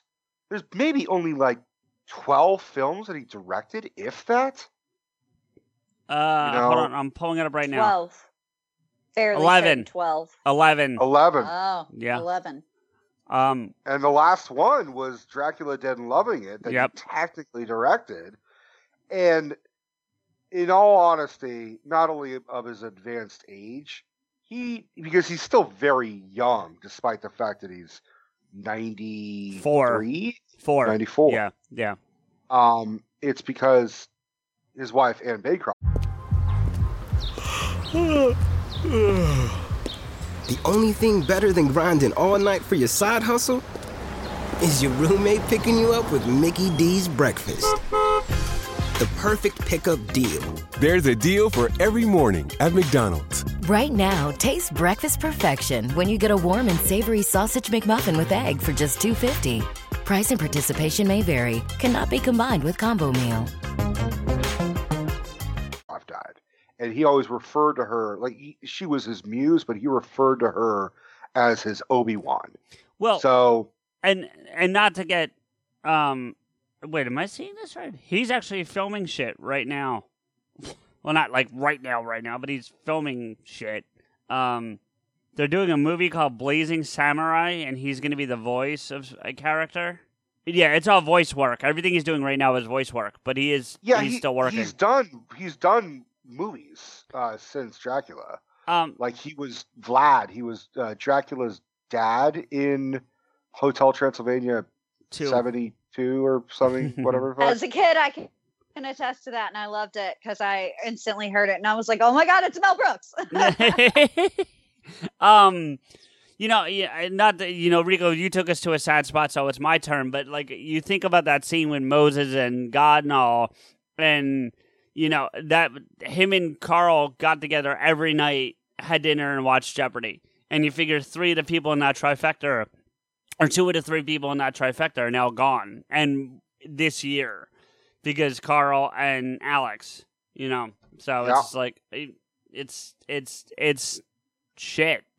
But one of the great things about Mel Brooks is he kind of takes it like on the nose and he keeps going because like one of his big deals about being funny and being alive is waving your arms, being seen, being loud. And I always really appreciate that everything is a testament to being alive. And so in a way, I love that he's still, even after losing Mrs. Robinson, which by the way, God, he nailed it there, choosing a wife. But even after that, he's still loud. He's still a big personality. He's still ultimately positive, which I find like really inspiring. And that's kind of the Mel Brooks creed, isn't it? Absolutely. I mean, Mel, I saw right when COVID was starting, his son, Max Brooks, filmed outside of Mel's house, like with a glass door kind of thing. He says, "Please wear a mask so my father can live." And I even retweeted, I said, "If any of you fuckers give Mel Brooks COVID, you're gonna have to answer to me. Like, leave Mel alone." I will go postal. Okay. Oh, for sure. Like that's one of my ones. I kind of sadly wait for it. And I'm like, this is gonna be a bad day in my life. And I normally don't give 2 shits if anybody dies. Like, it doesn't affect my life. I think most celebrities are consequently shit. But Mel Brooks is a fucking gem, and I will just lose it when he goes. I would argue that I've always said, I think there's everybody in life, there's 2 types of people. There's Woody Allen fans and there's Mel Brooks fans. And people tend to lean towards one. I've had people say, I like them both. No, because they're very different levels of not only just comedy, but Jewish comedy and neurotic Jewish comedy. Woody Allen is better at the neurosis. I would say Mel is better at the comedy. And the irony is that they both work together on the Sid Caesar show. And I'm trying to imagine how in the fuck they managed to like develop their tastes and clash against each other and deal with that. But Mel even recently, like during the election, made a video saying like, it's important to vote because what's the point of voting if you're dead? Like, you need to vote now before the country is ruined. Like, please vote for Biden. And it was profound. And not to mention, a lot of millennials were like, Mel said it. We all need to vote. It's like, we're all saying that anyways, you fucking idiots. Like a 94-year-old man telling you to vote. Great. But it's a testament to everything that is Mel Brooks, and almost kind of like a feedback on his Nero character or his kind of 1% dictatorial look into when you go into history of the world, that we are in fact making fun of dictators or ridiculous people with ridiculous views throughout history. So who better to comment? Like, who can do a better commentary and ask folks to vote than Mel Brooks himself? Like, I agree. It's his career. You know, go ahead. There's at least two fucking characters in Mel Brooks films that I can think of at the top of my head that I watch and I'm like, that is Donald Trump. Oh no! Like, one of which is Nero. Nero for sure. Can I guess the other one then? If we're saying Nero's one, it would be to me President Spaceball. Okay, well then there's three. Okay. President Scroob. Scroob. Thank you. That's Scroob. Sorry. Which is Brooks backwards, by the way. Yeah. So President Scroob for sure. Actually, no. Then, it would be Scorb if it was backwards, because it would Scroob is Skrob. Brooks is Brooks. Oh, but as somebody that's currently teaching their child from home, remember the double O can make the oo or the sound. It has two phonetic sounds, so it could be changed to a linguist, if you will. Thank you, Rico. Your point. You haven't seen it, CJ, but Blazing Saddles, the mayor that Mel Brooks plays is very much Donald Trump. Like, you watch it now and you're just like, oh, Shiza Minnelli. Like, it is straight up Donald Trump. And perfect. You're exactly right. I was just watching Blazing Saddles because I wanted to get in a Mel Brooks mood before I actually watched this for this show. So I did watch a number of movies, including Blazing Saddles, and you are nailed it, Rico. Well, fuck, like, spot fucking on. Even when he plays the king in History of the World, I mean, that's him doing coke and like, it's good to be the king, and like grabbing women by the pussies is just, that's fucking, man. The peasants? I don't give a shit what the peasants think. No, he's like, I love my people, and then he bold. Well, I mean, listen, Rico, we typically try to avoid getting political, and that's not me steering away from what we're talking about. My point is, though, that, we'll also say that, like, going back to the Roman Empire sequence, when they go and the Senate has got together and they're voting about that's the Republican fucking party right there is what that is. For sure, dude. The fun thing that I enjoy about that, and I think where Brooks comes from, is a lot of modern historians contend that it could be argued that Nero was actually he was pretty popular among the people, less popular among the 1%, but he's always going to be remembered in Judea and Galilee rather poorly for the Jewish-Roman War, which I think also is a testament that even though it's comedy, Mel Brooks always incorporates this kind of fun history of his people within his movies. And so it's just even funnier that he's going with, even though I know he's a student of history, in a way that he's going with that 1% kind of maybe element that historians go into and look at Nero with. Whereas, it's kind of broken up for that reason to the history of the Jewish peoples, which I think is incredible in and of itself. Like, what a student of history, how laughable, how great. Nero is always portrayed that way, and that's just what it's going to be in a popular opinion sense. So one of my other favorite parts of the Roman, because the Roman Empire is the best segment. I still have a lot of fondness for the caveman sequences too. Sure. But because when I saw History of the World Part 1, I was a little kid, so a lot of the jokes went over my head, but even the best jokes I got, like, in my household, saying Jesus Christ was pretty fucking, like, rampant. And to see Mel Brooks as a waiter during the Last Supper. Yes. For a historian, like Jess, you watch this movie and you can appreciate the fucking ridiculousness, the fact that they're not being accurate. Because Nero is not at the same time as Jesus. So the fact that Comicus becomes like they leave and they fucking wind up in Judea, and then he becomes a waiter to to John Hurt as Jesus. Which, by the way, like I said, I've seen the movie before, but I certainly didn't remember that John Hurt plays Jesus, and you hear him before you see him. And even then, he doesn't look like John Hurt that I know. Do you know what I'm saying? Because he's so young. That's all it is. And well, here's the interesting thing is that go ahead. You hear him talk, and I'm like, is that fucking John Hurt? And I look it up, and I'm like, holy shit, that's John Hurt. That's Jesus Christ. Holy fuck, it's Ollivander. Yeah, right, yeah. But that's the crazy thing is that we know later that he eventually went on to have a little cameo in Spaceballs, recreating his role in Alien. And here's a lot of things that people don't understand is that Mel Brooks produced a lot of dark movies as well. He had a separate production company called Brooks Films. And that was for like The Fly. Like, that's the crazy thing is that The Fly with Jeff Goldblum was produced by Mel Brooks. And he did The Elephant Man, which starred John Hurt.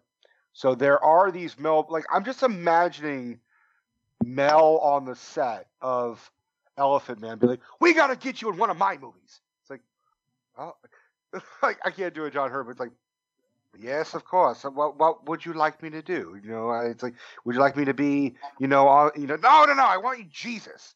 You're going to play Christ. And I'm going to say your name, and we're going to have this little back and forth. And it's just the funniest part, even little things like, one of you will betray me. Judas, would you like some mulled wine? It's delicious. Yeah. And then they get Da Vinci, who's like, who was born, what would that be, 400 years later?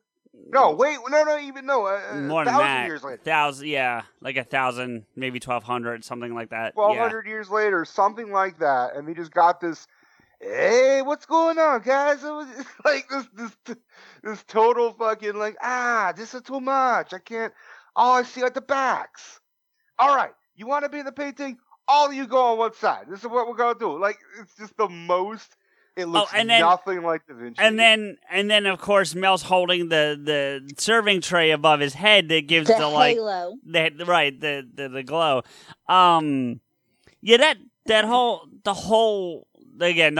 There's one thing about the Roman Empire scene, and Rico, this goes back to a thing that we talk about off and on all the time about there are certain jokes, maybe even the whole sequence that you couldn't do fresh today. You know what I mean? Like Caesar's herald or assistant or whatever the hell he was. You couldn't do that character today. I think it's funny as hell, but you couldn't do it. You know what I mean? You could do the character, you can't say the word. You couldn't call him what you call his name. Couldn't be what his name was. That's a better way to put it. Yeah. But Jess? I will argue once again that Mel Brooks, in a time when we're going into the AIDS crisis, and everybody that really launches into this a refreshed and renewed hatred of gay culture, that is poignant in that it's saying get over yourselves, essentially, because again, you take the power from bigots, from history, from anything, if you laugh at it, if you laugh hysterically at it, so that if somebody says that word on the street, you've got Mel Brooks in your brain and you're like, ugh, you're fucking ridiculous, and can walk on, which is the entire point. You just can laugh at them. In that, maybe you draw that moment in your brain if somebody shouts that hateful word at you from a Mel Brooks movie and go, you're a ridiculous human being. I'm going to laugh at you and move on. I always viewed that particular line, okay, blank, what's next, as a reference to Blazing Saddles. And because CJ hasn't seen Blazing Saddles, so there's a portion, he'll get there, trust me, I'm leaning on him. There's a portion Because like every Mel Brooks film, they break the fourth wall. And in Blazing Saddles, they literally break the fourth wall. Like there's a whole fight, like the stereotypical saloon fight, and it erupts, breaks through a wall, and it's a old school type film where it's a giant song and dance, and Dom DeLuise is a director. And all the men are in top hats and coats, but they're portrayed as very gay. So he yells at them because they fuck up the steps. He said, "Watch me, Blakey." I'm not going to say the word. So as far as I can tell, the only one who really consistently uses that word in a Mel Brooks film is Dom DeLuise. So I was, going back, I was like, maybe that was just kind of his thing. And let's be fucking honest. Dom DeLuise was pretty effeminate from time to time. Like he had a very effeminate voice. It's a reference to a lot of things, and that's why I don't think there should ever be a disclaimer on a Mel Brooks film, because it's taking the hate out of something that would be hateful.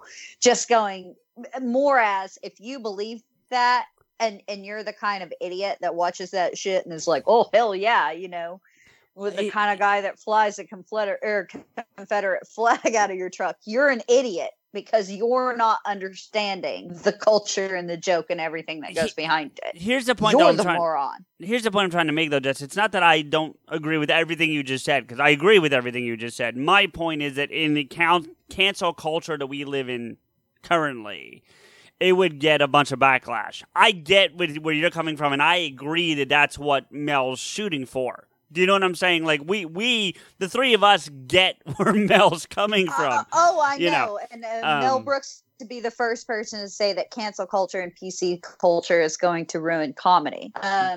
Because it's taking places of deep, hate or pain and making it funny. Right. That is the point. I liken it to, there was an interview that Samuel L. Jackson gave, and the guy said, there's a lot of N-words, because I think it was for Django, and he said, the N-word is used a lot here, and Samuel L. Jackson says, say the word. Like, no, he's like, no, I've never said the word. Like, why don't you try it? And you see Samuel L. Jackson be like, listen, motherfucker, you try saying that word. Don't call it the N-word. You use that word. Let's have a discussion about it, but if you're not going to have the balls to say that word to me, where I'm giving you permission, then let's drop the conversation. Right, and Rico, you and I have had conversations about that, and I don't want to get into a long debate tonight, but you and I have had a conversation where I've said that we're not in a trying to have a discussion about it, as opposed to, calling someone that, because I would never. Right. And even then, you've pulled me aside and said, dude, it's made you uncomfortable, and I'm not trying to make you uncomfortable, nor do I ever want to, but I'm just saying, like, I think when you're saying a word that's normally offensive to somebody and you're using it in the context of a conversation, not calling it to somebody, but discussing the topic of a word, then you should be allowed to use it. Do you know what I'm saying? Because you're not using it in any kind of derogatory way. You're discussing a topic. But that's a different debate. I'm just saying, I'll revert to George Carlin. Because George Carlin said there's no such thing as a bad word. There are words. Yes. And there are bad intentions and bad histories and bad usages. And then there's words. Yeah. I think because he was talking specifically about the N-word. And I will say this. The N-word itself doesn't offend me because I'm a white male. It offends me that it's still being used against black people. But what offends me even more is the phrase, the N-word. That offends me because that is a white, conservative Fox News way of saying the word without saying the word. At somebody, exactly. Right. And exactly. I mean, there are certain words that I used to say that I was like pushing the boundaries. And a lot of it did come from watching cinema. It is impossible to talk about dialogue in a Quentin Tarantino movie without censoring yourself. You cannot say the speech of the Sicilian scene without warning somebody ahead of time, which is good. I have more problems with the fact that historically, yes, that word is rampant in Django Unchained and Hateful Eight, but the fact that Quentin loves to put it in with his white characters saying it, it's more of his white characters saying it than it is the black people that he's trying to convey accurately. Like his character Jimmy in Pulp Fiction, I don't understand why he says that shit. Yeah, especially when his... Yeah, and his character's married to an African-American woman. I know, it doesn't make any sense either. But yeah. Actually, like, do you not know those people? Again, I've grown up in the South my entire life, and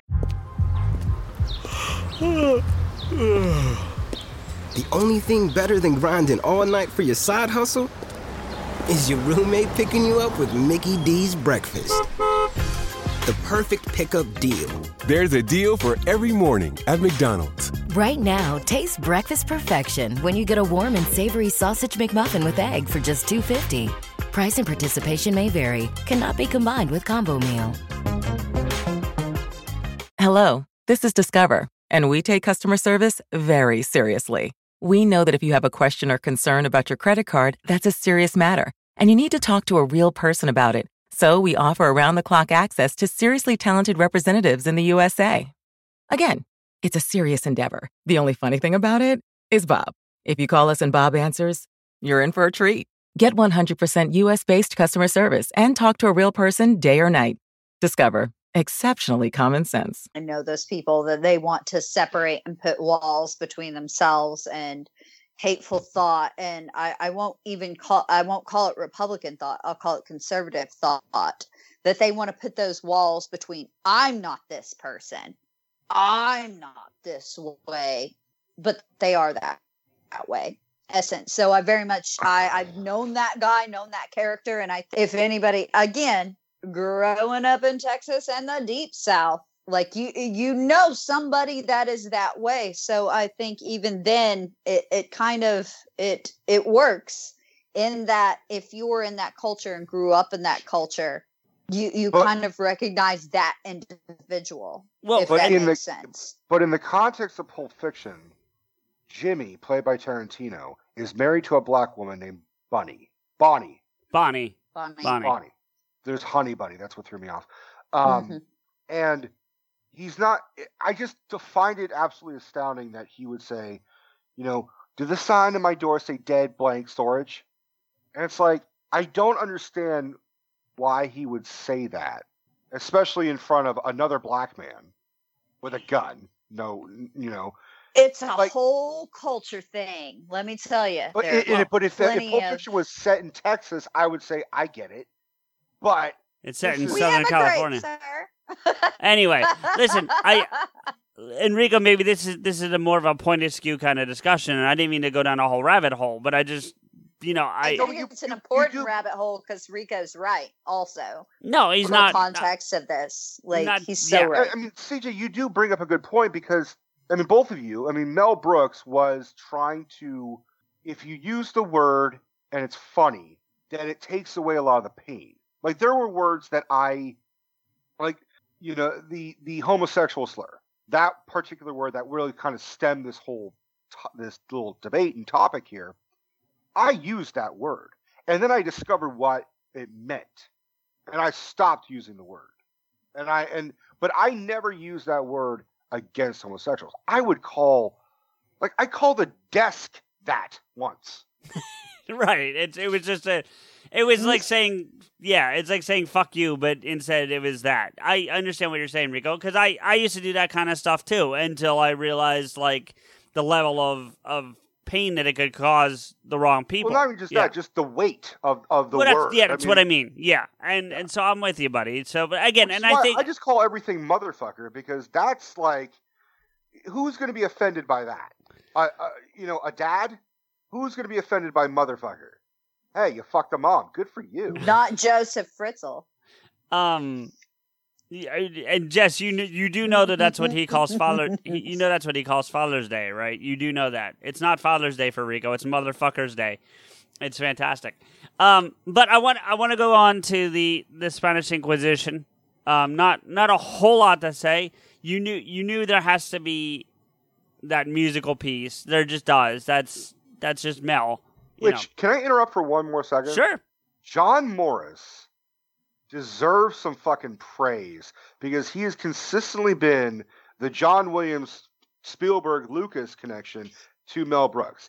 Every amazing tune in a Mel Brooks film is usually consistently been by John Morris. And he even recycles some of his themes, like the "We're Jews out in space" at the end. That's "We're men in tights." Sure. It is a modified version of the same song. Right. But also Ronnie Graham, which was longtime friend of Brooks, helped him write that. Old school friend of Brooks, and I love that they wrote that together. And while it was a special piece for him, even, but what a scene! I think the set of that alone costs more than, it's ridiculous, but it's amazing and it's amazingly funny.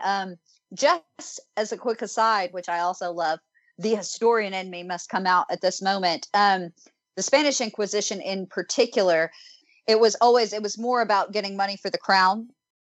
The Spanish Inquisition targeted the people groups that they did purely for the money, i.e., you have a lot of quotes in history about a lot of people saying nobody that was poor was brought in for the Inquisition. And God knows it has a huge body count, right, in and of itself. I'm going to do it one day. But that being said, it was always about taking wealth from its early days in the 1470s, to taking wealth even through the 1700s. So that is why I love the point where they pull the lever as if it's casino style and do the aside, put it in the car. That's a very old school, fun, true history Inquisition reference in that, persecute the Jews, let's take the money if you're Isabel and Ferdinand of Castile. And even up until the 1700s, that's where the Spanish crown itself,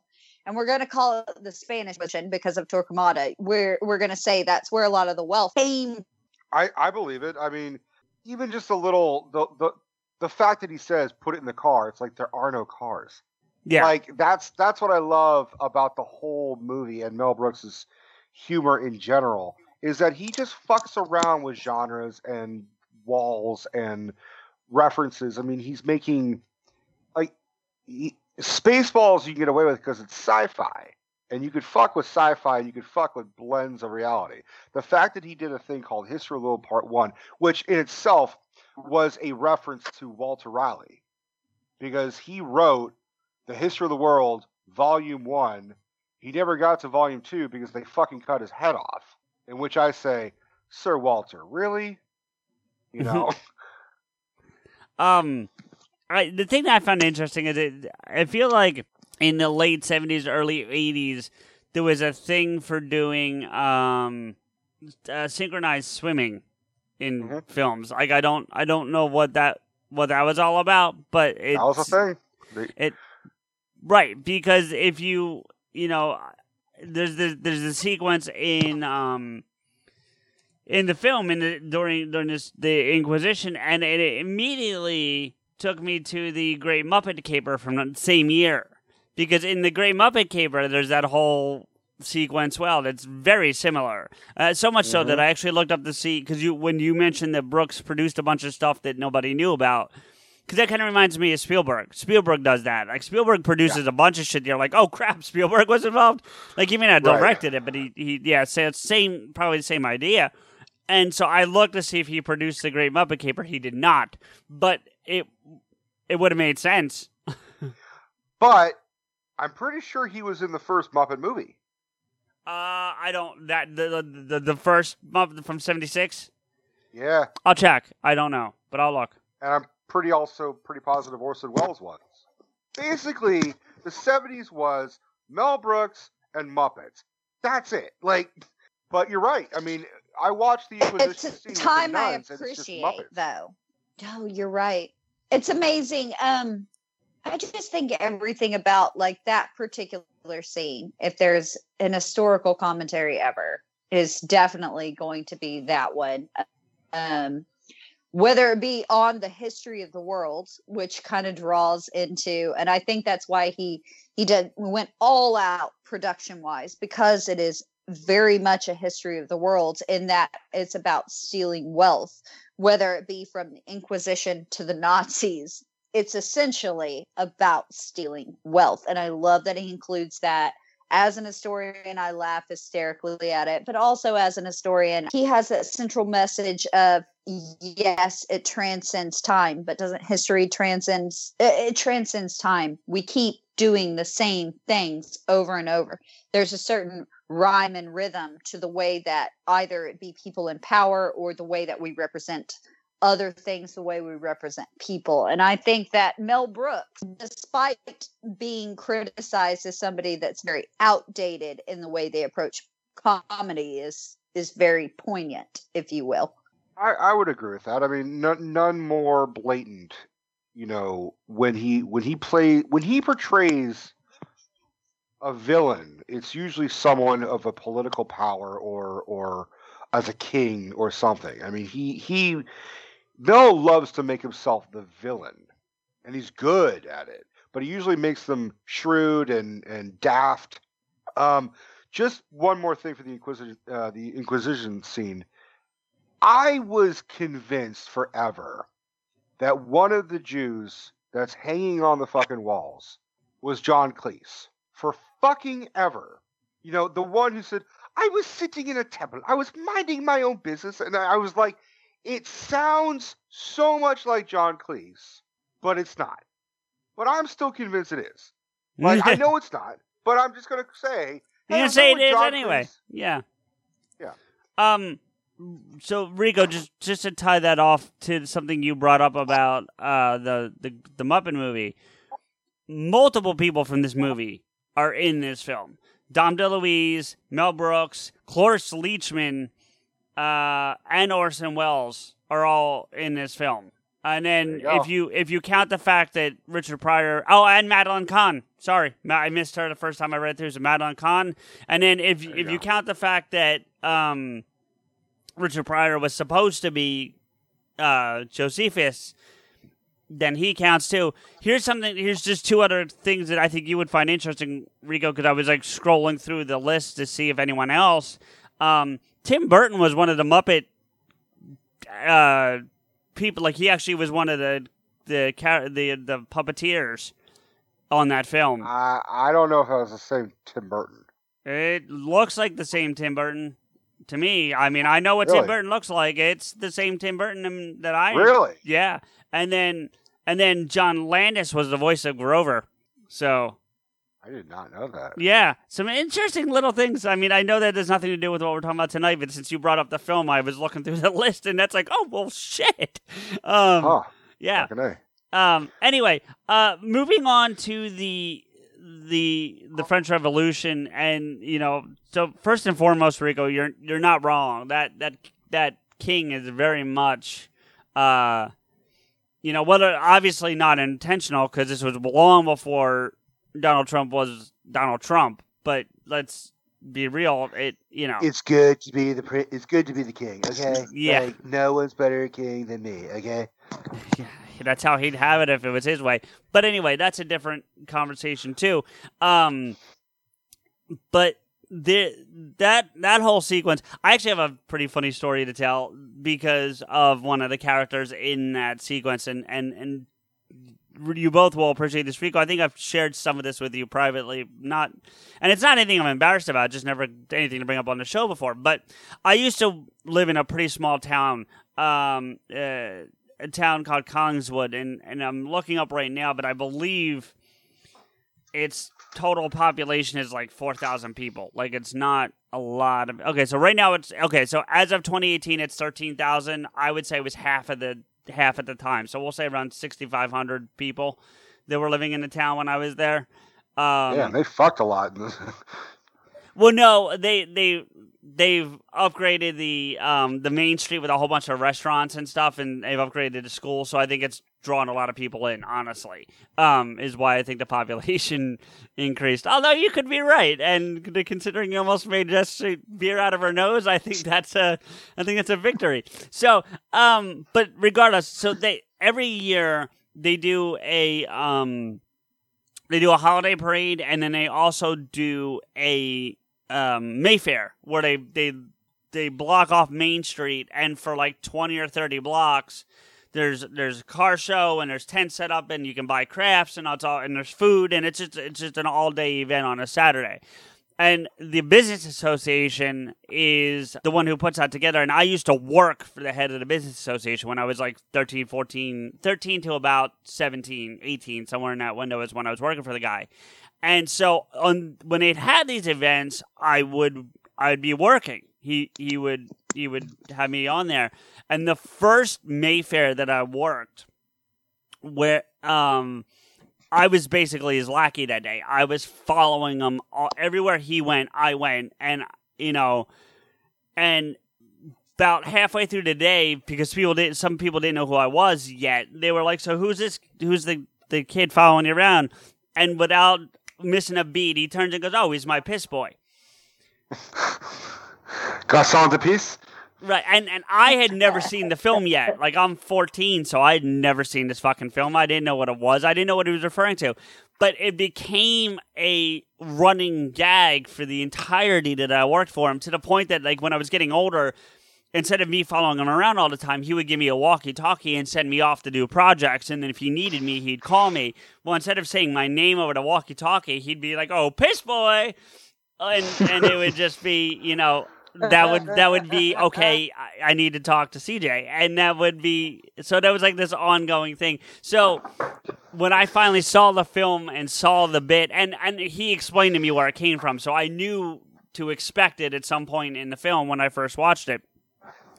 And so, for nothing else, this movie's going to hold reverence for me for that, because it's such a fun memory from my childhood that, as great as the movie is, and it is, that alone would make me love this movie, if that makes any kind of sense, because it just takes me to that moment in my life that I will never forget, hopefully.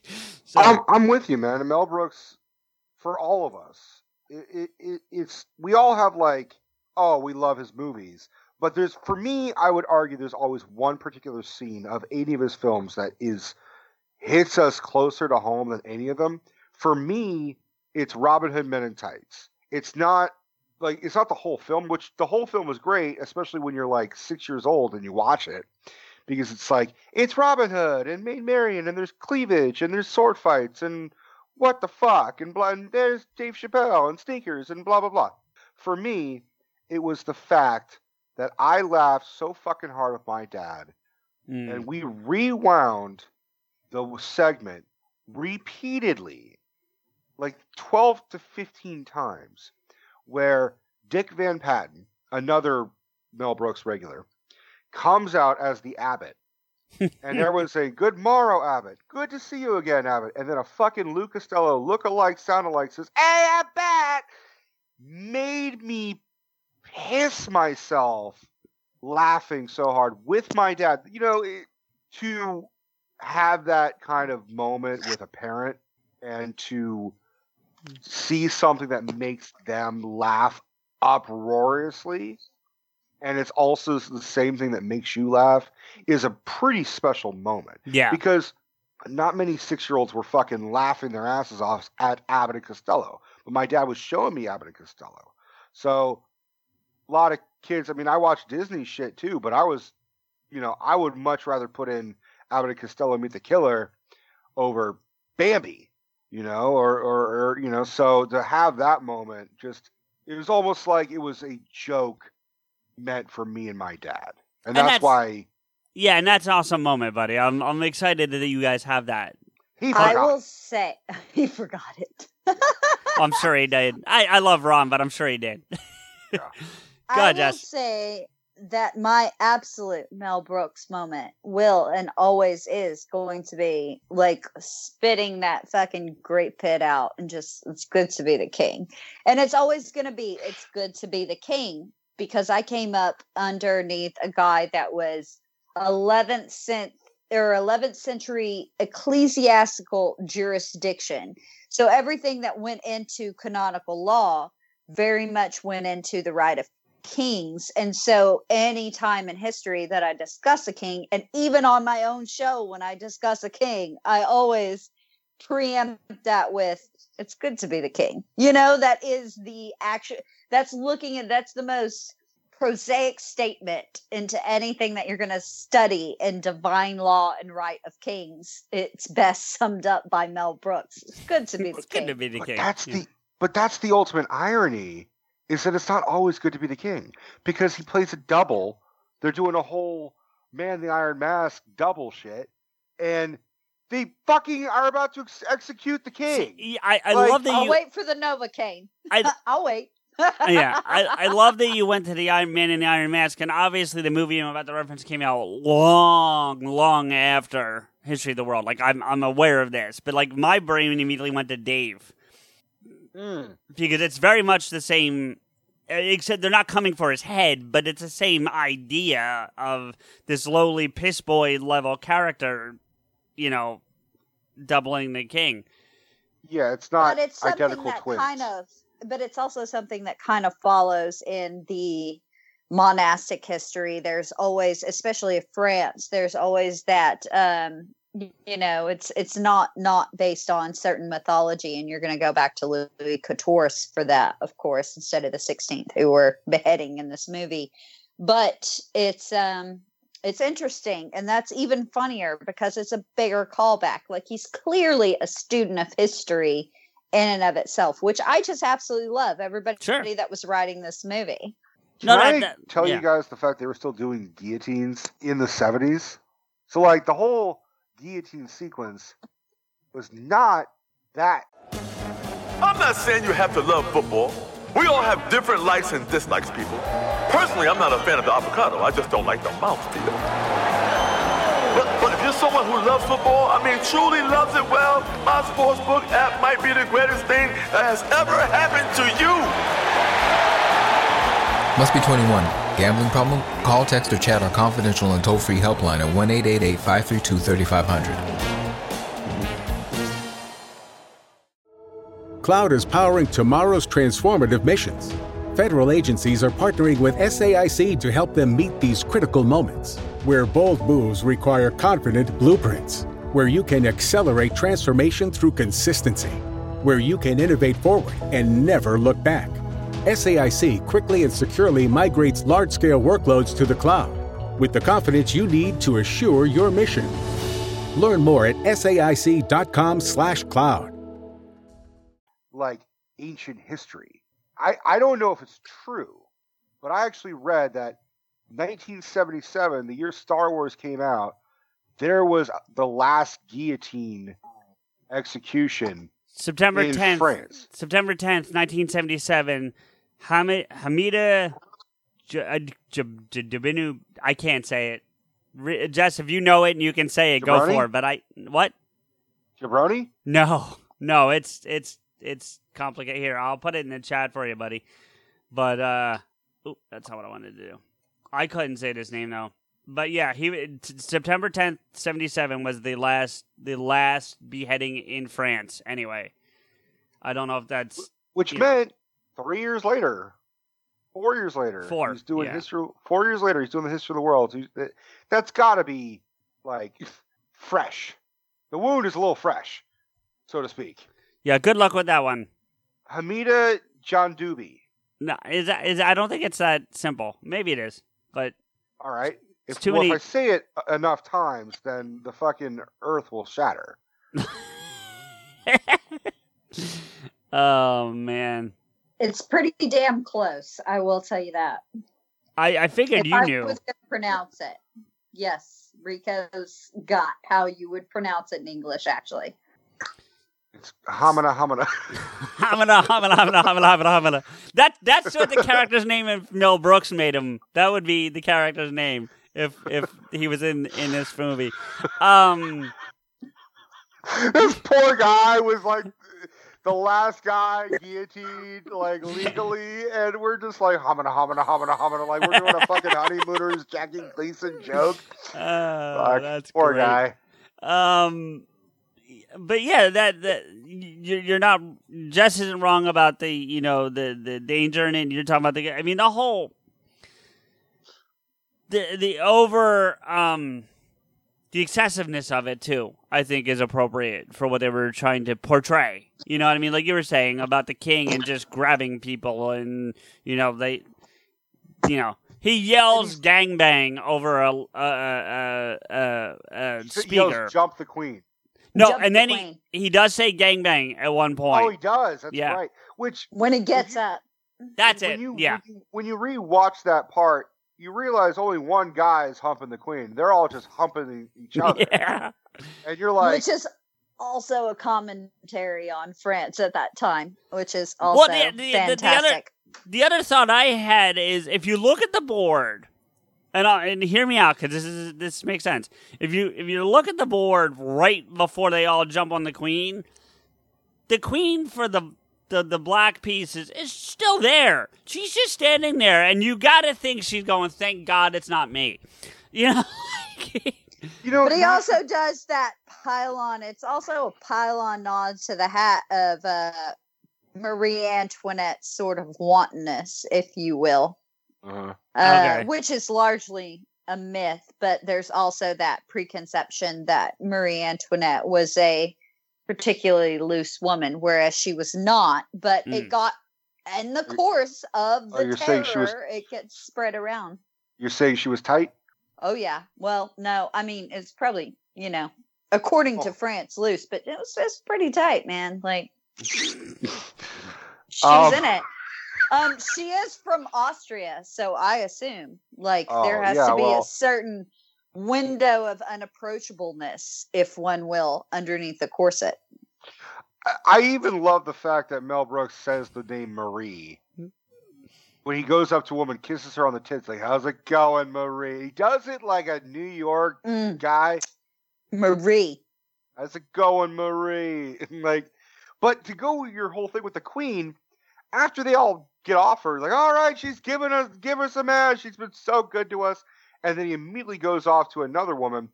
The queen looks pissed off. Like, she's just like, she looks kind of like, "Oh, no more attention on me." And she fucks off. Like, all such a ridiculous commentary on, like, especially when you get to 14, 15, 16, when you're going down that line in the French Revolution. God, they kind of nail it. They kind of nail the double standard, everything from the jealousy. Like, he actually really does a great job of highlighting in the most outlandish and comedic way, of course, a lot of what was going on in France at that time, which also makes me laugh.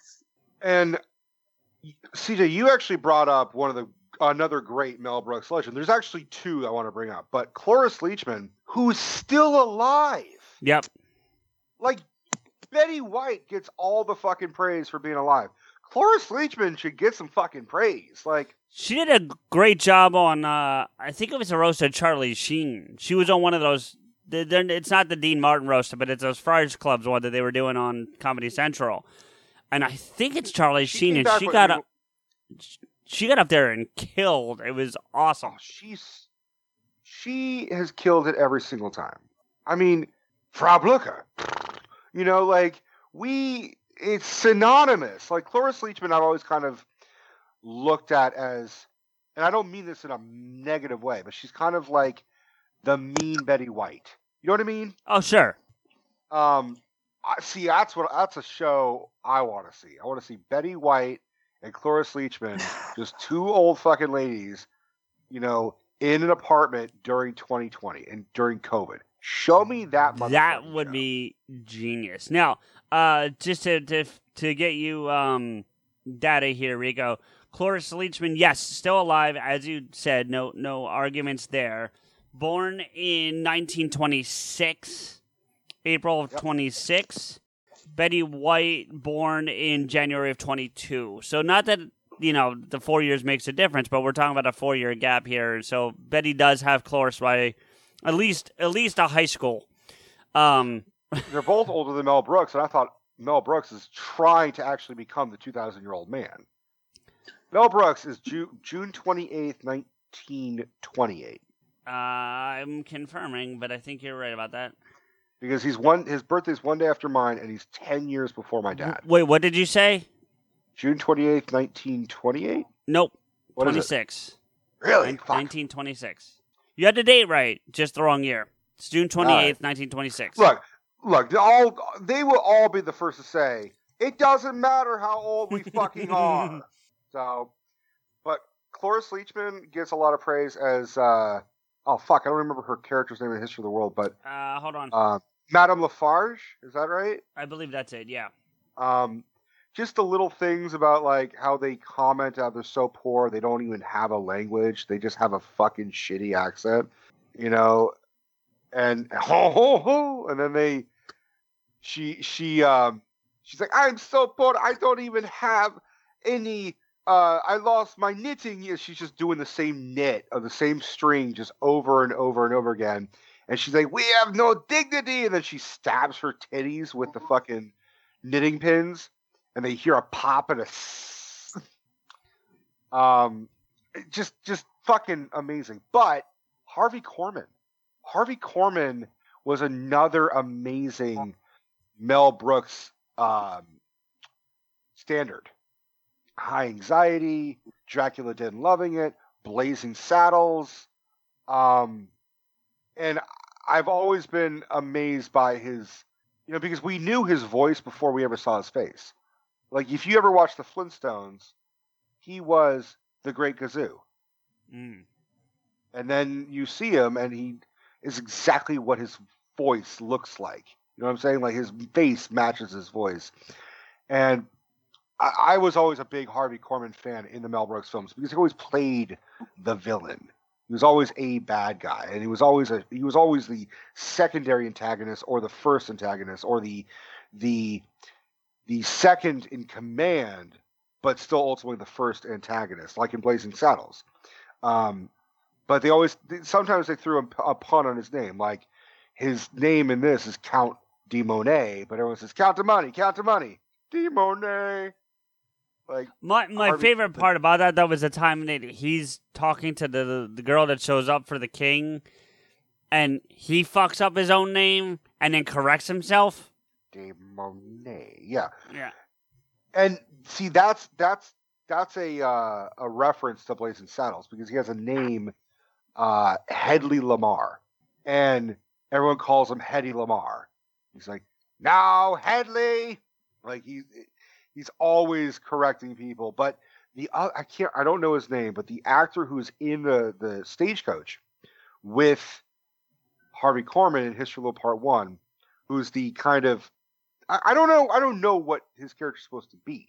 I don't know if he's a ballless gay Frenchman. I don't know, but I think the actor's like Andreas something fucking Greeky as shit. I'll look that up in 1 second, Rico. But the thing I find interesting is that Harvey Korman, as you mentioned him, and I only bring this up because you mentioned it on Get Vocal this past week, and I think Jess, you did as well. He was actually a voice on What a Cartoon. Really? Yeah, he played O-Rats from O-Rats, Rat in a Hot Tin Can. It doesn't tell me shit, but I'll have to look it up. I think mostly What a Cartoon episodes are on YouTube. Jess? You sound like you were going to say something. No, I'm just listening in, and I'm very, very interested by all of that. I'm just enjoying the What a Cartoon reference that we had earlier. So, like this week. We lost you. Your voice, the audio kind of took a piss in the bucket. Yeah, Rico, I think I got him. I think if I'm seeing this right, it's Bernays. That's got to be him. Is the character, yeah. Yeah, and the actor is Andreas Vostinis. It's a weird spelling. That's why he's Greek as shit. So that's why. Yeah. But I've always tried to figure out. I was confused by their relationship with him and Count the Money because it seemed like they were a couple, or I guess they're just friends. But like No, you know who I think? I never understood it. I think it might even be a tip of the hat to the Duke d'Orléans and Now, hold on. The Chevalier. I mean, they mention a later Chevalier, of course, in that. But I think it may be more of a Louis XIV reference than a 16th in that case. But I mean, that's a common thing and a common trope in that men would marry women, but they were, in fact, homosexuals that had a relationship that both the women were okay to, and the women were mistresses in the French court. It's kind of things were very fluid in the French court, and I think that's kind of maybe what a tip of the hat is to there. What do you got? Go ahead. I was gonna say I would the equation I would have given it is Burns to Smithers, like he was Smithers. Whether he's that's how I saw it. Sure, I can understand that, but even the line where he's just like they're talking about balls, and then Count Boney says, "At least I have mine." Like, I didn't understand why Bernays... Well, yeah, the sequence in the carriage, I would agree with you, makes it seem like they're a couple. But as the whole French thing continues and you see them, that becomes less apparent to me. Anyway, do you know what I'm saying? And it feels more that Burns Smithers. I would also say that in that court, the more effeminate the person was, even then, in a very fluidly sexual court, the more effeminate you were, again, the more kind of play to the comedy of the fact that I think the lack of balls character there is a kind of a tip of the hat both to modern culture and like, a twink and a bear, but it also existed there in French culture. And so I think it's a play on both, actually. I can see that. I took it literally, like he was castrated. That's how I took it. No. Well, I mean, that's a possibility. You never fucking know in France what anybody was playing with or what they'd you never know in history what anybody's been punished with. But I'm going to assume it's both a reference to modern culture and to fluidity of gender that went into a French court. Like it was acceptable, but also it might be the butt of a joke at any given time as well. Don't get saucy with me, Bernays. That's one of my favorite well done jokes. I listen. As we've been saying throughout this whole thing, that there's really not a lot of flaws. Like Rico, one of the things you and I do when we do one of these deep dives into our movies, we tend to pick them apart, and I'm really not. There's not a whole lot to pull apart. You know what I mean? Well, I will add the fact that this was one of his least successful or critically lauded films. Like at the time, yes. At the time, it was getting butchered. They were saying it's a cult, inconsistent. Yeah, it's a cult classic now, though. I mean, I would argue that all of his films has form a cult following. Even Dracula Dead and Loving It. Like, I fucking loved that flick when I was a kid, and Spaceballs was not that successful when it came out. Right. It's successful as shit now. Right. But I would also argue that maybe Mel Brooks always, and I will agree, for a film of his, this one was pretty critically reviled, and it's still not a big hit today. Like, I think Rotten Tomatoes has it as a 62%, which I think is ridiculous. If anybody would ever listen to Rotten Tomatoes, which they shouldn't, but hey, you're stamping, Jess. You're stamping on our livelihood here. Don't. Well, I do tend to agree with her in the sense that I don't give Rotten Tomatoes that much of a. Oh, I was just making a joke. I was making a joke. Like, I acknowledge it, but I think the fact that it does take away from movies. Like, when people see a Rotten Tomatoes score, and it's low, they're less likely to want to see it. Whereas I'm like, fucking watch the movie and make an opinion of yourself. Agree. Use your own brain. Yeah, agree. Go ahead, it just takes a hit, and I think it's actually one of Mel Brooks' better films. I think it's solid all the way through. You will laugh at it no matter what. Yeah.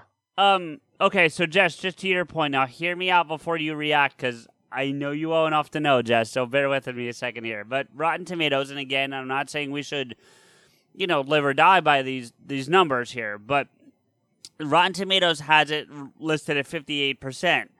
Now, that said, something that Rotten Tomatoes added in the last, I think it's 2 years, is the audience score. So the audience, the fans can also rate on it as opposed to critics. The audience score is 81%. So there's a pretty stark contrast, I think, to the point that we're all making, that people like us, love this film, whereas the critics don't, so. That's also my thing. I never pay attention to a critic score on Rotten Tomatoes. I always go with the audience score, which was going to be my follow-up, and my follow-up would be, I think, rate fairly high on an audience score on Rotten Tomatoes. But again, that's usually what I go by. Sometimes they're fucking vastly so off the mark, it's ridiculous. Like something I want to... Some things, I just want to oh God, I'm done. I'd rather read a bullet than watch 10 more seconds of that film. But I think for the most part, that is a fairly accurate score, usually an audience score. And I think in terms of Mel Brooks films, yeah, it's a solid B. I would even hide it, even a solid B+. No, it's no Young Frankenstein. But then again, that was also a little bit of a Gene Wilder film. And then again, it's no Blazing Saddles, but I think it's a solid B+. You'll laugh. I would. Go ahead, Rico, please. I would definitely rank History of the World for myself personally higher than Blazing Saddles. I think Young Frankenstein is probably any kid or adult can watch that film. Whereas there are certain Mel Brooks films I would maybe be a little I think you're a little too young to see Blazing Saddles. You know what I'm saying? No, I agree with that. I would never let my kid watch Blazing Saddles yet, but she watches Young Frankenstein all day, every day. I mean, Marty Feldman's a laugh across the ages. I think there's the middle ground is another of his excellent films, a Silent Movie. Yes. And Silent Movie is great for a kid, but there are some adult jokes in there. But it may go over their fucking head. It goes right over their head, man. Yeah. They don't register that. Whereas I wouldn't necessarily let her watch History of the World. I don't let her watch History of the World. Dude, it's all over the head. Even just watching Robin Hood Men in Tights and Dracula Dead Loving It, I had such a huge erection at such a young age for Amy Yazbek. The fact that Mel was constantly showing off her cleavage. I was in love with Amy Yazbek forever. Not to mention she was also in the movie The Mask. And 1996, once I was aware of who the fuck she was those are the three fucking movies that I was just alternating and be like, wow. The only thing better than grinding all night for your side hustle is your roommate picking you up with Mickey D's breakfast. The perfect pickup deal. There's a deal for every morning at McDonald's. Right now, taste breakfast perfection when you get a warm and savory sausage McMuffin with egg for just $2.50. Price and participation may vary. Cannot be combined with combo meal. And what's wrong with me? Am I sick? What's going on between my legs? So thank you, Mel, for making Amy Yazbek popular. Welcome to Early Sexuality, Studies in Early Sexual Education. I don't put a lot of stock in critic either, Jess. I'm with you on that. And a lot of these, I'm looking at some of the critic reviews on Rotten Tomatoes, and most of them fall into the question I brought up of the cancel culture. Most of people calling for it to just make this movie go away, essentially. But there's one here, and that's going as recent as May of this year. And there's a couple. Roger Ebert, which fuck him, because I think I'm going to attribute a lot of that to groupthink, and I don't believe in groupthink. There is one on here that I absolutely love, and it's a positive review, and it's from 2005. And I want to give credit to the person because I think it's awesome. The guy's name is Widget Walls from needcoffee.com, which I've never heard of before, and I don't care, with all respect to him. His quote, his review is, the fact that there has been no part 2 is ample proof that God hates us all. I think that says everything. That's all you really need to say. I think I'll go even further. The fact that if there is a God, he's definitely Jewish, and he was offended. Yeah, right. Let's quickly talk about the previews for the part 2 that never took place, and then we'll wrap up and get out of here. Well, can we talk about the part 2 that never took place and that it's hilarious? There was never supposed to be a part 2, right? And I think that's also a hilarious joke by Mel Brooks. Like, even in interviews, he'd always be like, a part 2? No, but maybe a part 4, which I think is just an amazing joke. It was always, I mean, the joke is in the title itself, which I think is an amazing thing. Again, I can't say enough good things about Mel Brooks if you haven't gotten that from this entire podcast. No, we didn't. I didn't pick up on that, Jess, really. Thanks for clarifying. But in all seriousness, like, the everything from, you know, Rico, you referenced it earlier, and so did you, Jess, about Hitler on Ice, and then, you know, Jews in Space, which is clearly a ripoff of the Muppet Show from Pigs in Space. I was gonna say, he made that movie later. One could argue with Spaceballs, like, whatever. Yeah, no, no, it's funny you say that, Jess, because I was actually thinking that when I was watching this last night. I was like, yeah, that's essentially what Spaceballs becomes, but I don't think he... And maybe as far as he wanted to take that until he finally came up with the idea for the full film, who knows? I would even argue that's probably one of the first Star Wars references in cinema, because Star Wars was 3 years early. I mean, what came out the same fucking year as History of the World Part 1? Empire. Right. Yeah. The credits even roll like the opening crawl. They do. Yeah, they do. For sure. So it was nice. Rico, do you have something you want to add?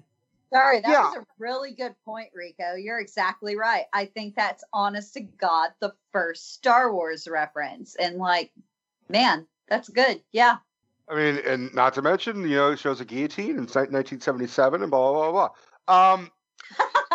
I'm applauding you, okay? I appreciate it.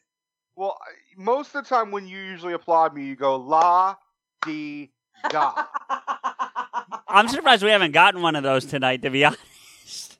But there's another one. Like, here, I'll go into how Mel shows how stupid and ridiculous anti-Semitism can be. The Viking funeral, that's not just a little gag of them lifting off the heads and it shows they have horns. That is a reference to the fact that, especially for anti-Semitics, they would say Jews have horns. Obviously, there's not that many Jewish Vikings, but we're lifting up a hard yarmulke. We already look like fucking rabbis to begin with, and we've got horns. And to go even further, that the music that he used during the Viking funeral is from one of his earlier films called The 12 Chairs, which is underrated as shit.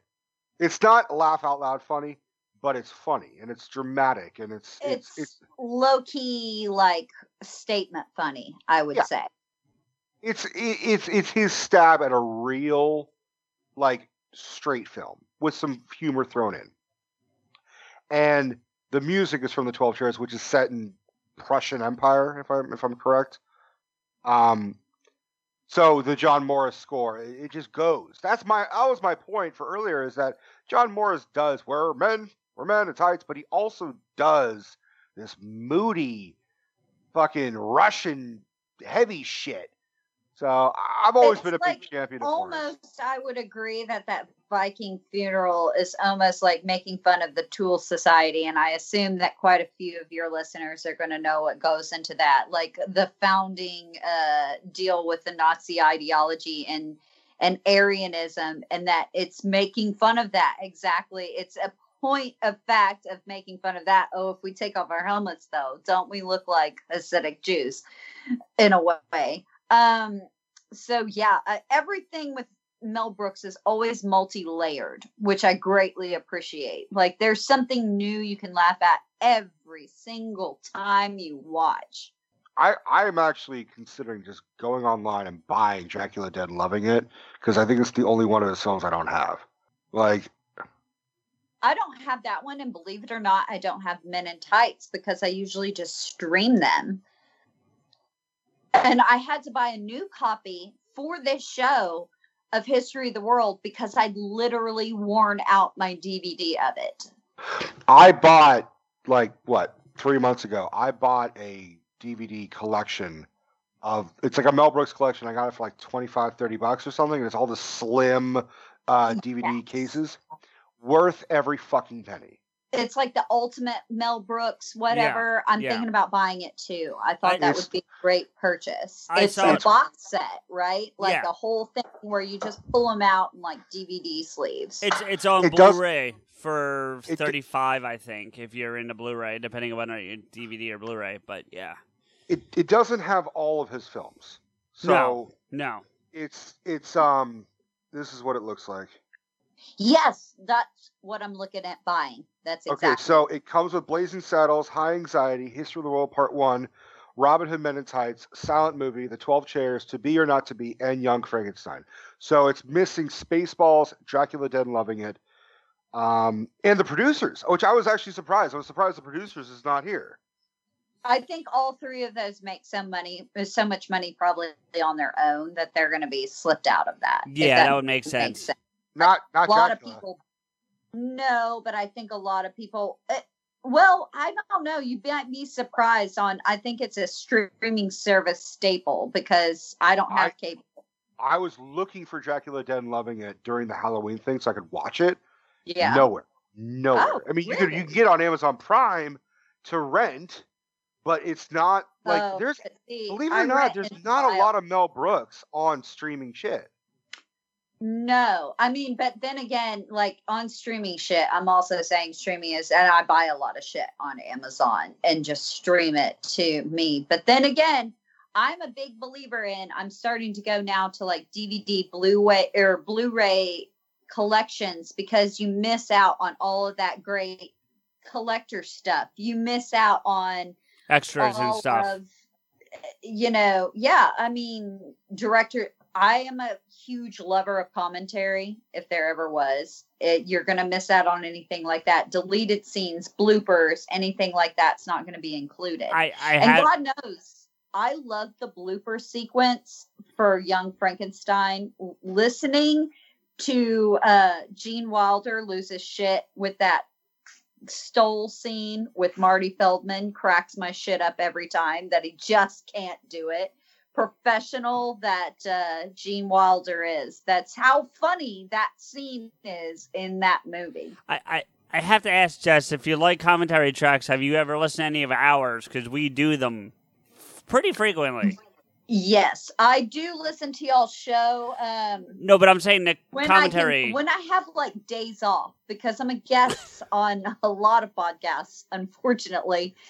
And I have to do, like, I'm constantly researching. Goddamn, I never have a day. But when I do have a day, a lot of times what I will do is pick something, whatever y'all are talking about, and I will watch it and listen to it simultaneously. But we've actually done flat out commentary tracks, or we've watched the movie. That's what she's talking about. Oh, okay. That's what I'm talking that's what you're talking about. Okay, I'm sorry. I watched the movie while y'all do them. Yeah. One of the earliest times we had Jess on, she told us that she didn't realize that we were doing a commentary of Aquaman because she's like, I don't know what the fuck you guys are talking That's about. That's right. I remember that. The movie. Yeah. So I didn't understand what was going on. And then once y'all y'all made it clear and it got through my, intoxicated haze. Well, fuck it. I'm going to turn on Aquaman and listen to these two guys. And so a lot of like that stuff, like y'all gotten me through a lot of things, actually listening to y'all's commentary, which is why I asked the question before this show, are we doing a commentary? Right. No. Or are we just talking about Mel Brooks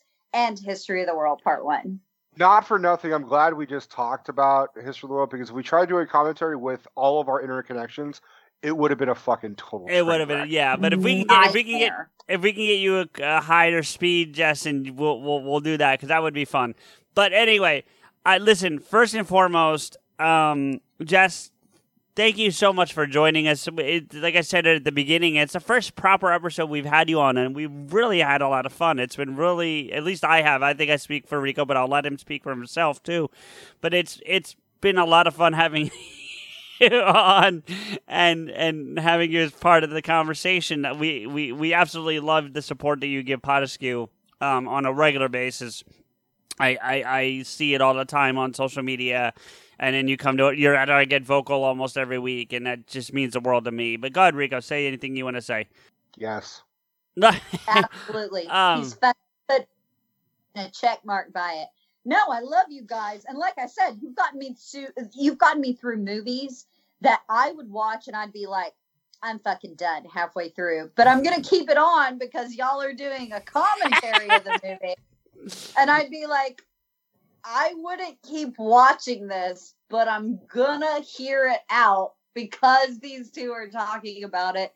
And you guys surprisingly get me through a lot of pop culture. I don't listen to a lot of pop culture, anything, or being able to talk about a movie doesn't really enter into my lexicon. Like I said, I'm either a real history guest on something and that I'm talking very serious, putting on my glasses, using my very serious historian voice, or I'm there to be a personality in support of my own podcast, and I never get to talk about things I just like. So I'm very honored that you guys had me on, one, to talk about something I absolutely love, but also, if people don't come out to the Get Vocal and listen to this podcast, they really should, because it's talking about things I love, and I have such a great time on Friday nights.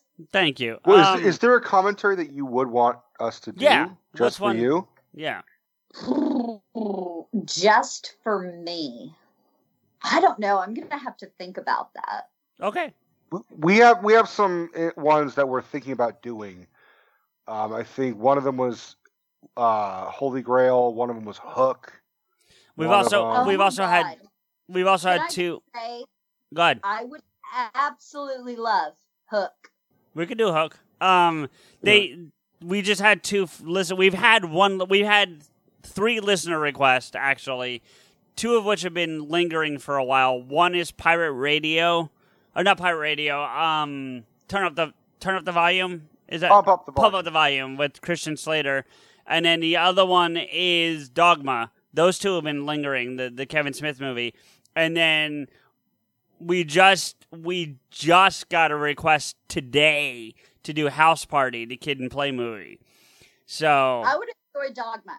If you guys did Dogma, I would really enjoy that, actually.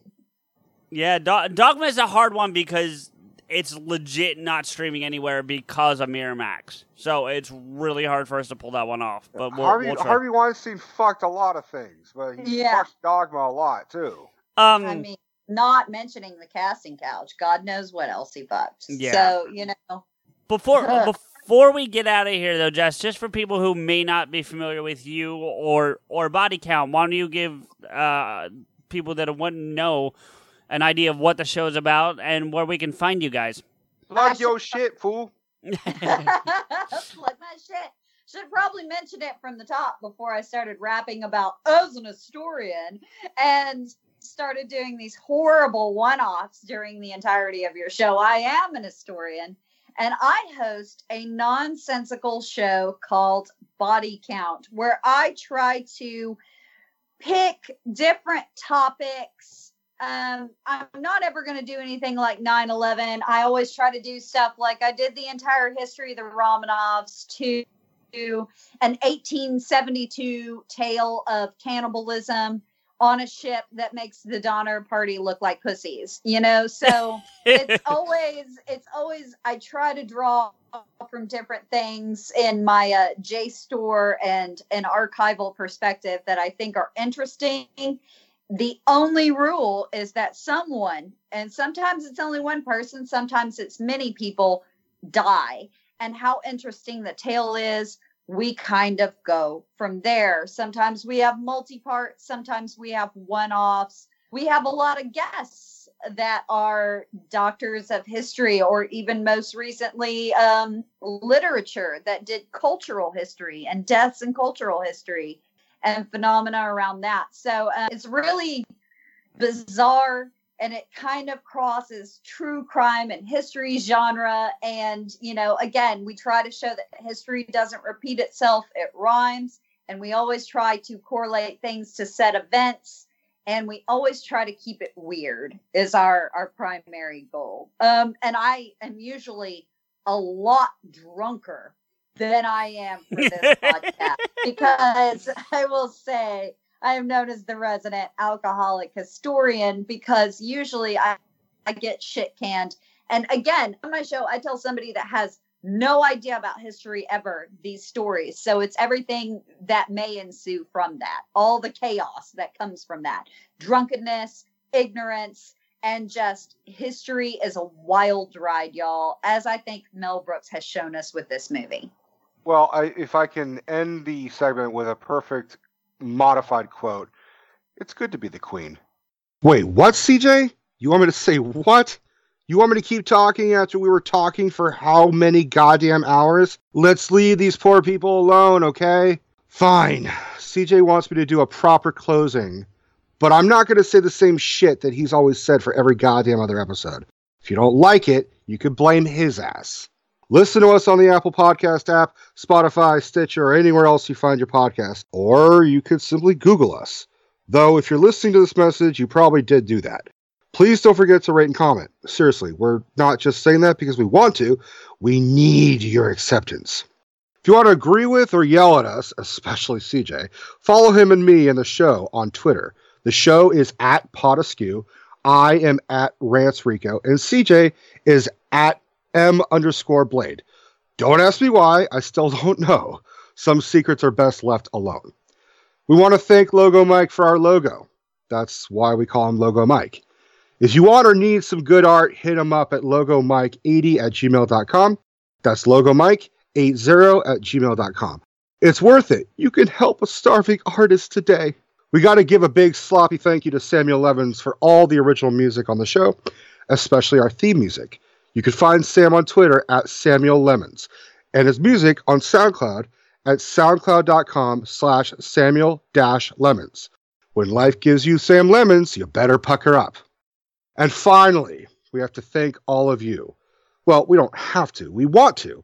It really does mean a lot to CJ and I that you guys have prioritized your time listening to us. We really, really appreciate it. Now, since I still have your attention, I think you have all been missing one of the best parts of every episode. The damn it. So therefore, you all have to listen to the damn it. Think of it as a MCU bonus credit scene. There, that fucking better? Your Majesty, you look like the piss boy. Damn it!